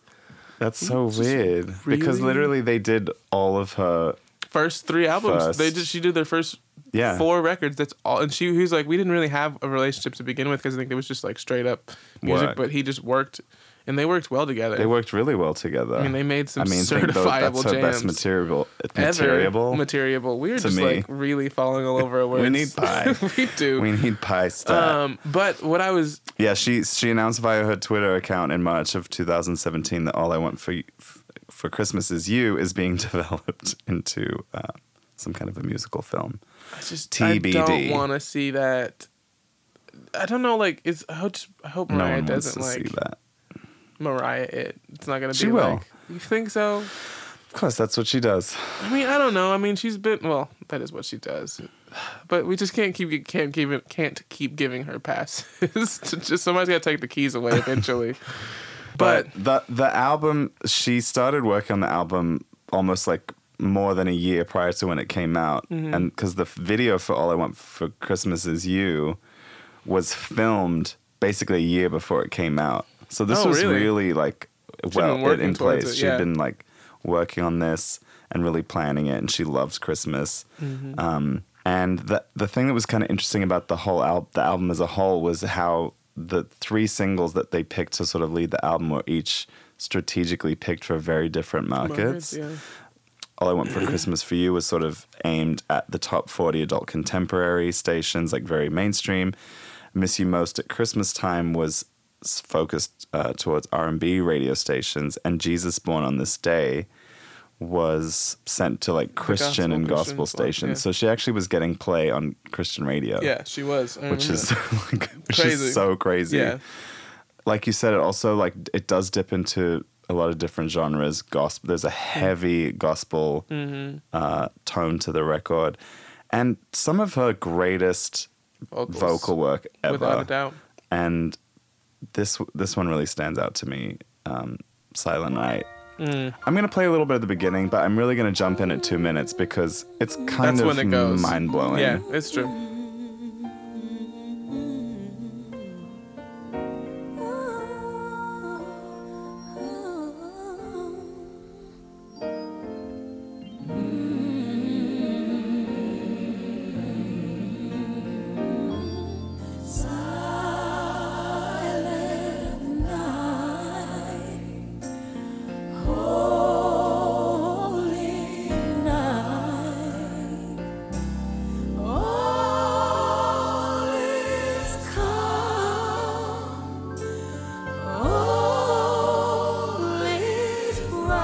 I'm just going to...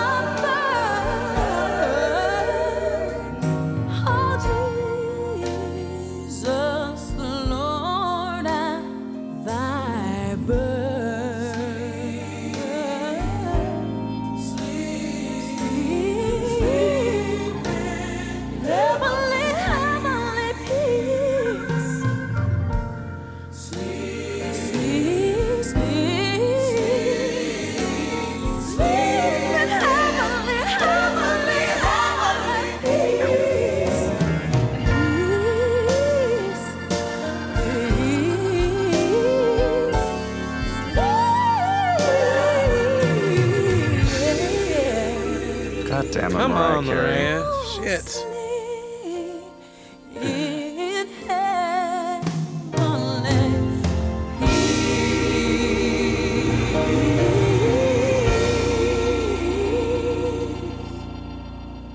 That got some people saved. It absolutely did.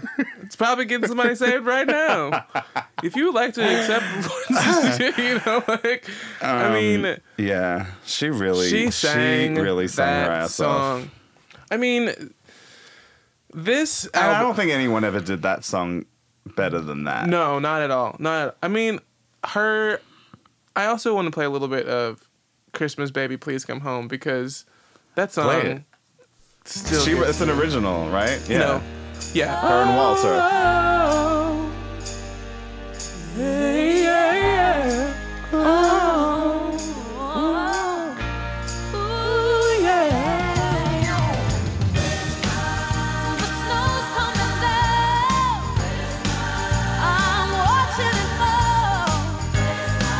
Lots of people around.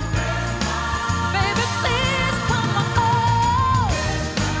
The church bells in town are ringing and Sing out. I know. full of happy sounds. Baby, please come home. They're singing death carols, but it's not like Christmas at all. 'Cause I remember You gonna play the whole song? I just realized I'm just sitting here just listening to it, and I'm like, I don't need to listen to it. We're recording a podcast right now. Yeah. Another original. Let me read some of these. Yes, please get into these reviews. Some of the reviews that happened. Let me see. Doop-de-doop-de-doo. It like performed incredibly well commercially, pretty much like right off the bat. But since then, it's continued to build and build and build. The album sold 15 million copies. And Continues. who knows how many. I think that the single sold like over 100 million or something. Jesus. So it's definitely one of the highest selling singles. It's one of the top 10 well. performing singles Probably of top all time. 5 as well. Yeah, top 5. Yeah.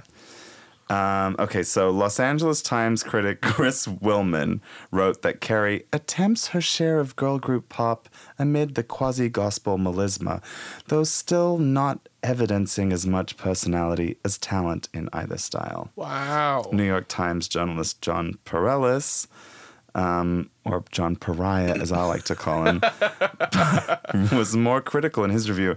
Regardless of backup, Ms. Carey oversins glutton songs with her vocal tics, like sliding down from the note above the melody note and turning the expressions of devotion into narcissistic displays.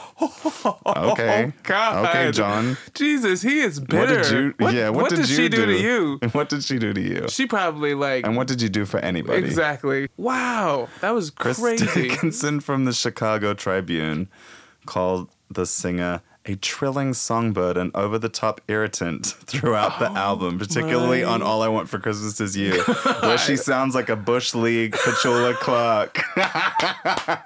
It's so funny. What? The newspaper later named it the 7th worst Christmas album of all time. Oh my God. But here's the thing. Which newspaper was that again? Chicago Tribune. Jesus. I hope you guys fire that person, Chicago Tribune. I'm going to tweet at them and tell them to fire him even if they haven't. It's just so funny because... Wow. Talk about eat your words. Yeah. You know? It kind of just shows you how irrelevant critiques can be. Yeah. Yeah, can be. How can you listen to that song or any of that album and be like, oh yeah, she oversang it? I mean, it's like she Mariah Carey'd it. It's a Mariah Carey album. It's Mariah Carey music, Mariah Carey arrangements. Like, you know what you're getting yourself into. But beyond that, she didn't. She sang the fuck out of them, yes. But like, that's crazy. Also, catch this. In Japan, it became the 4th best-selling album by a non-Asian solo artist. Wow.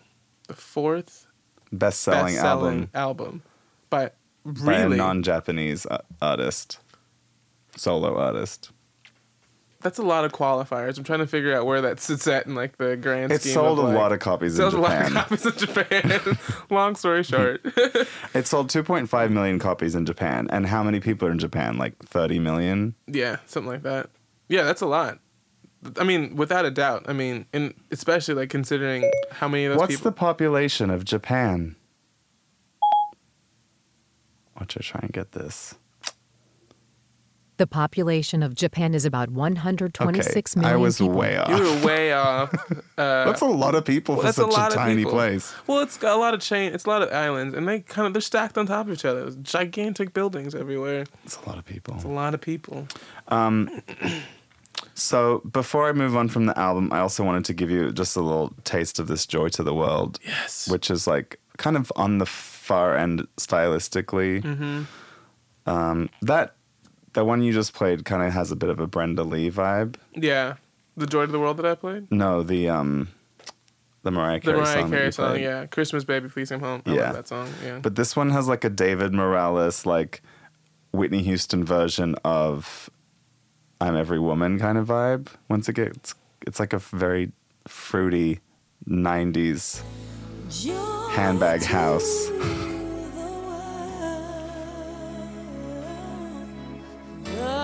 I wonder if David Morales did work on this. I know they worked on a lot of shit.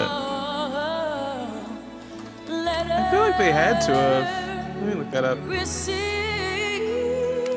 God, I love this rendition.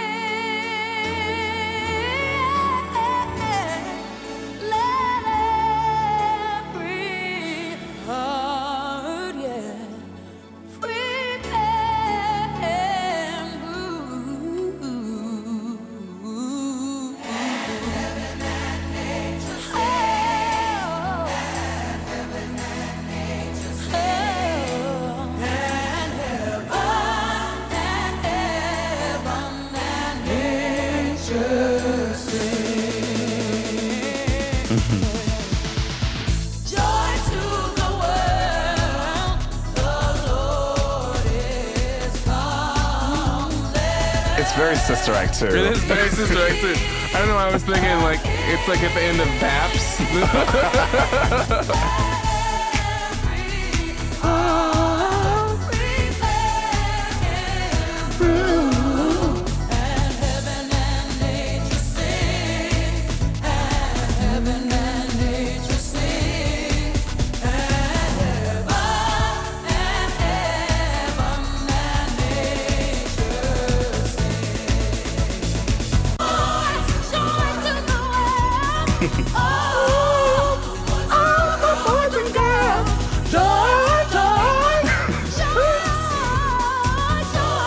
Mariah Carey. Oh. Mariah Carey. Because she carries. She's Because she carries. Oh man. So yeah, that's so yeah, eat that. You have to. I mean, we had to talk about it. It's I just love that it was so terribly reviewed. That blows Isn't my that so funny? mind. Like I thought that it just seemed like an album that was just universally adored, and that's why it's gotten to where it's gotten to. But it's crazy that sounds like a Bush League Petula clock. That is such shade.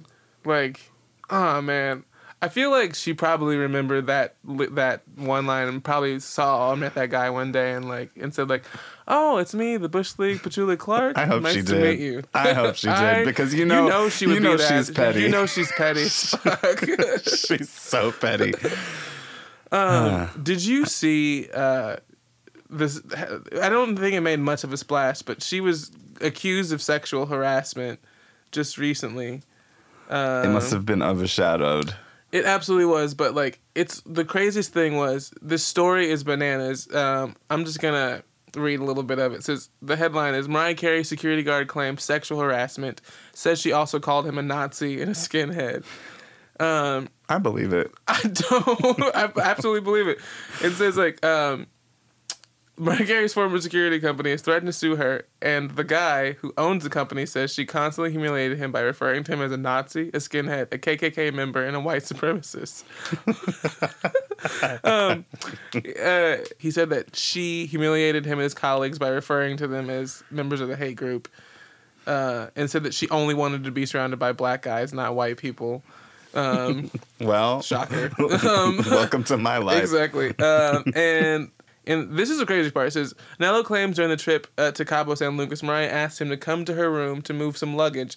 And when he got there, she was wearing a see-through negligee that was open. He said he tried leaving, but she insisted he move the luggage. He said they left the room when there was no physical contact. First of all, I'm going to stop you right there because that's what Mariah wears every day, everywhere. All the time. That's what she wears to get in the car. That's what she wears to go to the bank. She probably wore that to Rowan Rock's like first communion or whatever. With like little no, I'm not saying that, but like it was just like, do you not know this woman? Like that's not evidence. That's not evidence. That's just like Mariah being Mariah. Anyway, so it's obviously probably not going anywhere at all, but like I just thought it was hilarious that Mariah Carey was being sued for just literally being Mariah Carey and wanting to hang out with black people. Like, yeah, sue her, sure. Anyways. That's good. I feel like you could definitely get a job doing research on Wendy Williams. Oh, I probably could. Yeah. Just digging around in the dark web for random bullshit. Like, did you know that so-and-so? Yeah, I could do that. I would not want to, though, but... I thought we discussed worst. Yeah. Worst. Yes, that's what I forgot. So... Okay, so... This song... was a toss-up. Well, not really a toss-up. I knew it was going to be this song because it's the worst song I've ever heard. But this one song I completely forgot about until today when I was talking to a friend of mine that we were recording about this, and he's like, yo, are you going to talk about the Dipset Christmas album? What? There was a Dipset Christmas album that Jim Jones released in like 2007, and it is straight garbage. And it's just like I'll play like a couple.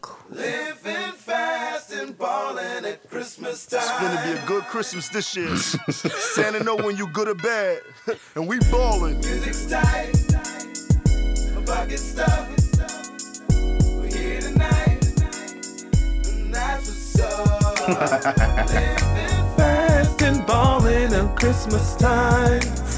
Living fast and balling.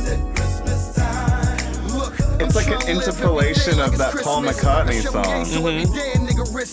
Low from the cop-eyes, feeling like Popeyes, cause I'm in the coop with a chicken and a biscuit. My bitches get the same thing every year, different Mew. I mean, there's a song on here where he's talking about slang and coke. Like I can't go any further with that one. A crazy I'll play album. that one. Is this the one? Is it called White Christmas? No, surprisingly not. He also put We Fly High on here for no real reason. Maybe he thought they were like angels. wasn't so long ago, seems like yesterday. Mommy busting her ass so she could make a better way.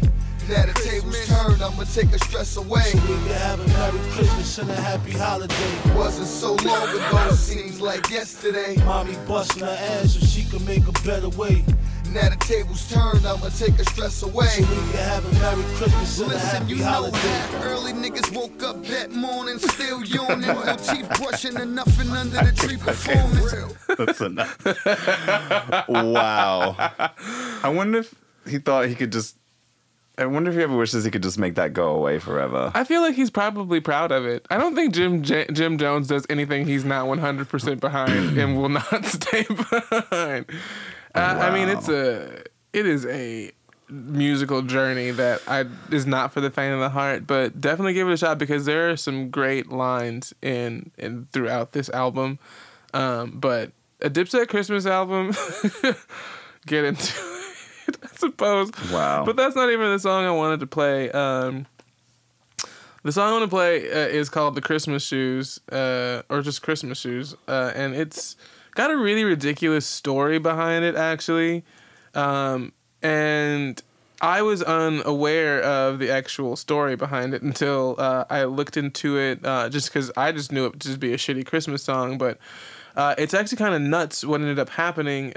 Anyways, it was actually kind of nuts what ended up happening, being responsible for this song. So the story goes that it was like in the late 1970s, there was a lady named Helga Schmidt who was doing some Christmas shopping, and there were some like two kids that were standing in line in front of her, and they had like a pair of shoes that she said were kind of tacky, but she thought they were like for her grandma or whatever, for their grandma. And they got up to the register and they were like $3 short, and they had like change and like dollars, and they're like, well, you got to go put it back or get something cheaper or whatever. And then they're like, really, that's all we have? And Helga was feeling the spirit of Christmas, and she was like, all right, I'll give you your $3 or whatever. And so she buys it. It's like an episode of What Would You Do? Exactly. That's exactly what it is. So she gives the kids $3 to get the rest of the shoes, and they go, but they kind of stay and wait for her to finish ringing up. And so she's walking towards them, and they say, like... one of those kids was Barack Obama. Oh, God, that'd be actually really funny. But she ended up... They said thanks and said to them... they were like, these shoes are for our mom. She's very sick and is going to go to heaven real soon. And they'll match the streets of gold in heaven. And she was like super moved by it, apparently. And Schmidt was in college at the time, and they had like a writing assignment about a recent experience. And she wrote down this story about the Christmas shoes, about like these kids who like, just her story of like being at the store and seeing them and paying for them, telling her what that was. And then her professor submitted that to like his church's newsletter or whatever. And then the following year, a bunch of other people started posting it around. And then it like a decade or two later, it was in Chicken Soup for the Soul or whatever. Volume 1 or something. And then people started forwarding it around, like back in the 90s when people would like do those ridiculous email forwards. It's like chain emails. This whole song, this whole story spread over like the course of time through an email chain, until it reaches this guy named Eddie Carswell, who was in this Christian group named New Song, which were responsible for a really hilarious song from my youth called Arise My Love that I always thought was really funny. Do you remember that song? No. Oh, it was crazy. It goes like, arise my love, the grave no longer has a hold on you. It was dramatic as fuck. It sounds dramatic. Anyways, so they were responsible for that. And so he was listening, he read the email and was like, oh, wow, this is like so compelling. I should write a song about it. But it was like the year 2000. Nobody was really fucking with like cancer moms and like sad kids on Christmas. They wanted something that was a bit more like slutty, traditional and slutty, you know? And so like that year it didn't really like, it wasn't really, it kind of fell flat when they released it, and nobody was really, a few stations in like Nebraska and I think Kansas were like picked up the song and were playing it. And then people started like emailing each other that like, oh, there's a song about this. So they would just reply back to this like email thread to be like, oh my God, somebody made a song. You should check it out. Request it on the radio. And so the way that this song ended up spreading was very similar to the way in which the story ended up spreading. It all spread through this email chain, which is crazy. It was like, that was how shit used to go viral. That's how it went viral, yeah. So, like, this song was a viral hit because its story was a viral hit. What the fuck is this song? This song ended up becoming #1 on Billboard's Adult Contemporary chart that year. And it also topped the Christian chart, and it landed on the R&B and country playlist. Oh, my God. I think I know what song this is. And this awful-ass song... Is it, like, Butterfly or something? No, let's... Butterfly Kisses? Yeah. No, it's basically the same thing, but with Christmas. Here it is.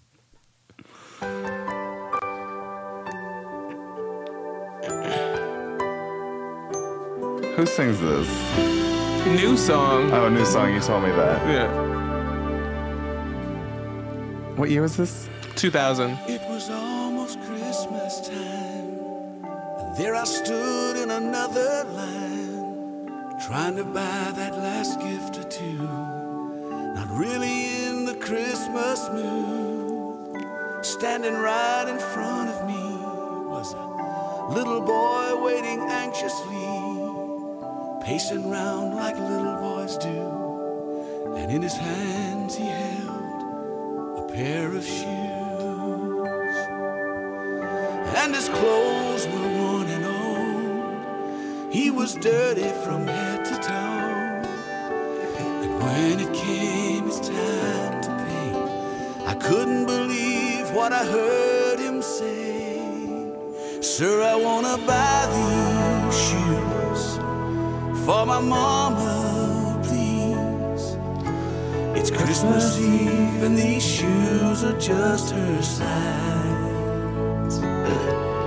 Could you hurry, sir? I'm good Daddy on that. says there's not I know, right? much time. You see, You have to listen to the. But do I? There's children. There's a children's chorus near the end. Hang on. Remind me what Christmas is all about. Sir, I wanna buy these shoes. For my mama, please. It's Christmas Eve and these shoes are just her size. Could you hurry? Anyways, It sounds like who's that girl? She's like a pop artist. It sounds like Ellie Goulding. oh, it kind of does. But yeah, it's just like, it's the biggest fucking bummer of a song. I mean, no one wants to be like, I mean, let's be honest. I don't think I've ever heard that. It's awful. Because I feel like I hear it, I mean, maybe it just like played a lot in the Midwest or like on the East Coast or something, or in the South. I don't know. Maybe it just didn't like hit here. I wasn't really in California in the early 2000s much. So like when it would have been popular on the radio. It reminds me of like George W. Bush just became president. Oh, that's exactly when it was. Yeah. Like It just sounds like it sounds like George W. Bush. It sounds like the Bush years. Yeah. I mean, like, it's without a doubt an awful, awful song that I feel like once you hear it, like, You can't unhear it, and then you'll hear it more often. And the funny thing Those was, kids I are was gonna be in my reading, dreams. I was reading a lot of just stories about it. So like, it's appeared on various worst Christmas song lists. It's been on NBC Today said Christmas Shoes the worst holiday song ever. Toronto City News, the 10 most annoying Christmas songs. It's been on Jezebel as being the worst Christmas song, voted after a weeks-long survey of commenters and voting. There was an internet critic who named the song the most disturbing and an inescapable Christmas song. The crazier part about this is, though, they turned this song into a movie. No. Not even just a movie, but a whole series of No, films. they didn't. They certainly did. No, they did not. The Christmas Shoes is a 2002 American-Canadian made-for-television drama film based on this song and the novel of the same name. So there was a novel that came out after this song came out. And then it's the first part of a trilogy of films followed by The Christmas Blessing and The Christmas Hope. Lifetime? Of course it was. Hallmark. It was Hallmark. I think it was Hallmark. No, it was on CBS, actually, which is crazy. And who else? Who was in it? It was like a different time. Rob Lowe and the chick who played the daughter in Father of the Bride. Oh. What's her name? Whatever, that girl. Yeah. Nancy Kerrigan. She does look a little bit like Nancy Kerrigan. I don't know. It's terrible. It's crazy. So here's a funnier line. Something that My I read. blood sugar is way too low right now to be talking or listening to that song. But yeah, that is my least favorite Christmas song, without a doubt. I feel like I can't even play mine because it doesn't. It just pales. Pales in comparison to that. Now I'm thinking mine's actually like a great song. What was your song? My least favorite Christmas song up until today was Silver Bells, which I just loathe. Let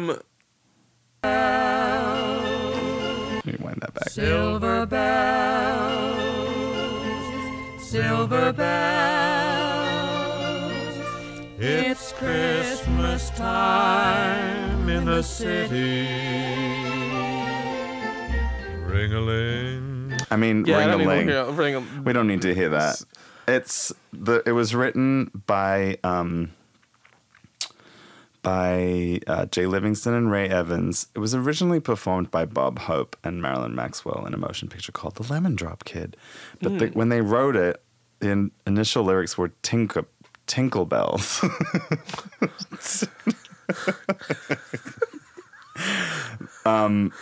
And then, let me read this. Silver Bells started out as the questionable Tinkle Bells, said Ray Evans.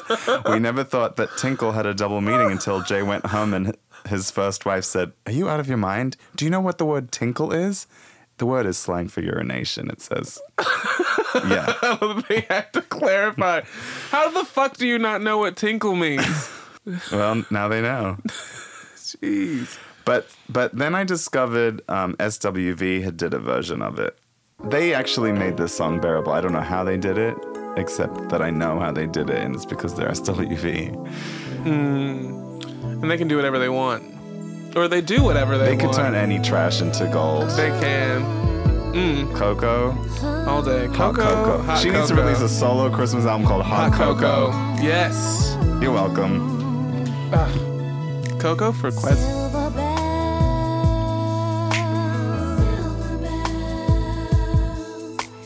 silver bells.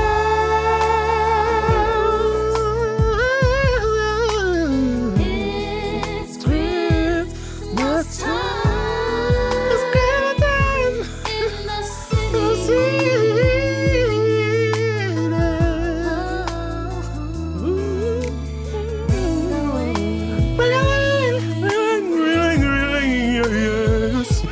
Tony.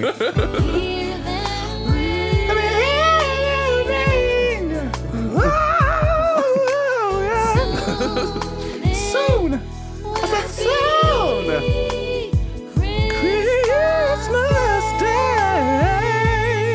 Christmas Day.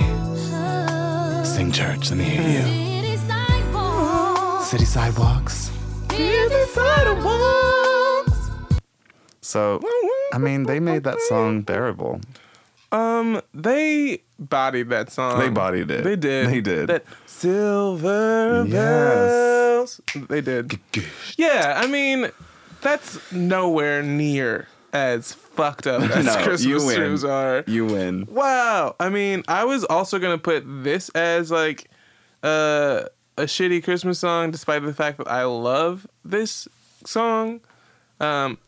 But I have to play it because it's garbage. But I love this song. It's a mess. It's a hot ass mess. Hey. You know, Christmas was made for the children. H-Town. H-Town. What? Texas. Texas. It's so Texas. It's so Texas. Hey. Birthday of Christmas, my baby gave to me a pair of Chloe shades and a diamond belly ring. On the 7th day of Christmas, my baby gave to me a nice back rub, then he massaged my feet. On the 6th day of Christmas, my baby gave to me a crop jacket with dirty denim jeans. On the 5th day of Christmas, my baby gave to me the poem that he wrote for me. I love that song. It's an awful song, though, but it's a great record. You should get into Destiny's Child's Christmas album. There's a lot of real gems in there. But yeah. Yeah. Those are the Christmas songs. Oh, man. I could go into so many. All-encompassing... it's just it runs a very wide gamut. It really does. I feel like... I mean, it's such a strong... like musical category, and it just doesn't really I don't even really get how it turned into that, because there's no other holiday that like outside of maybe like no, not even that's a holiday, that's more about a country, but like there's no other holiday that kind of commands any sort of musical attention outside of maybe like Monster Mash and like Thriller for Halloween, but like and those are just two songs. Those are just two songs, and we've got like thousands to work with here. But yeah, Christmas music is a weird phenomenon that I think is like Christmas music nearly as big outside of the U.S. as it is. No. Like, I don't think so either. It just seems like a weird, because Americans are obsessed with holidays, but like... And also because it's like... We're like the ultimate capitalist consumer culture. There's like so much money like pumped into Christmas. It's true. Like the fact that people are still going Black Friday shopping when it's 100% unnecessary. So unnecessary. Will never cease lining to up blow for my 3 mind. days. In like the cold too. Like Yeah. anything below 50 degrees that requires me being outside and I'm not getting paid. That's the dark side of Christmas. No, thank you. That is a hard pass. I know that we have like a very strange fascination with this holiday in general, which is largely due to this the music I think that's attached to it. So if somebody wants to make another holiday poppin', just start like writing some really banging songs. Like come through with the Hanukkah songs. Exactly. I do love Adam Sandler's Hanukkah song though.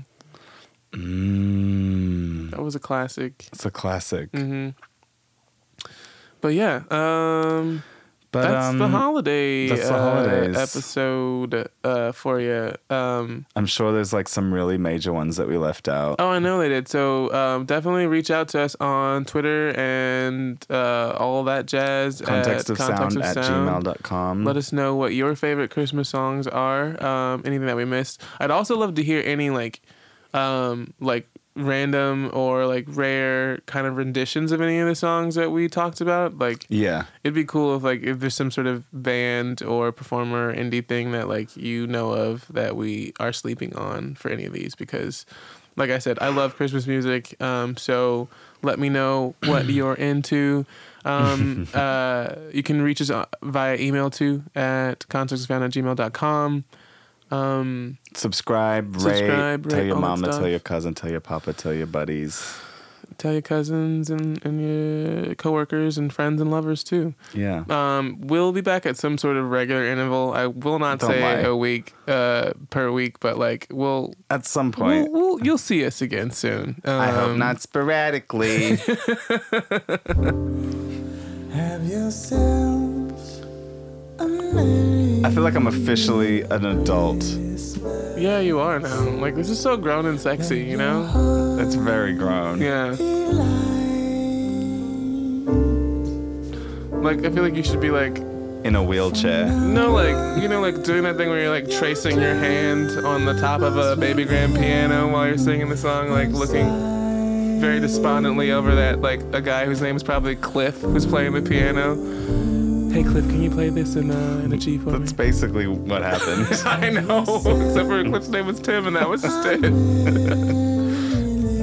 I just imagine Cliff being like an old guy who doesn't say much at all. You don't actually really probably know his last name. You don't know that he actually has a home, but like you just see him at the studio. I don't know. Yeah. To Cliff. To Cliff.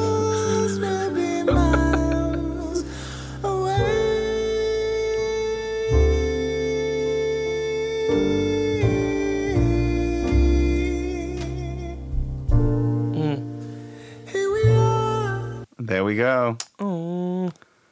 All right, y'all. Available now on iTunes. Ding! And it's on Spotify and everything else. Plug your shit. Yeah, it's on all the Christmas things. in Blue, you guys. Check it out. It's great.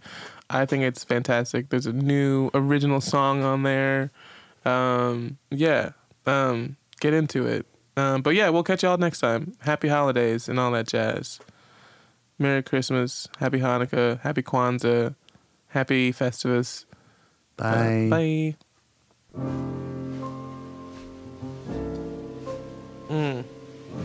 Yes. Christmas time is here. Godliness and cheer.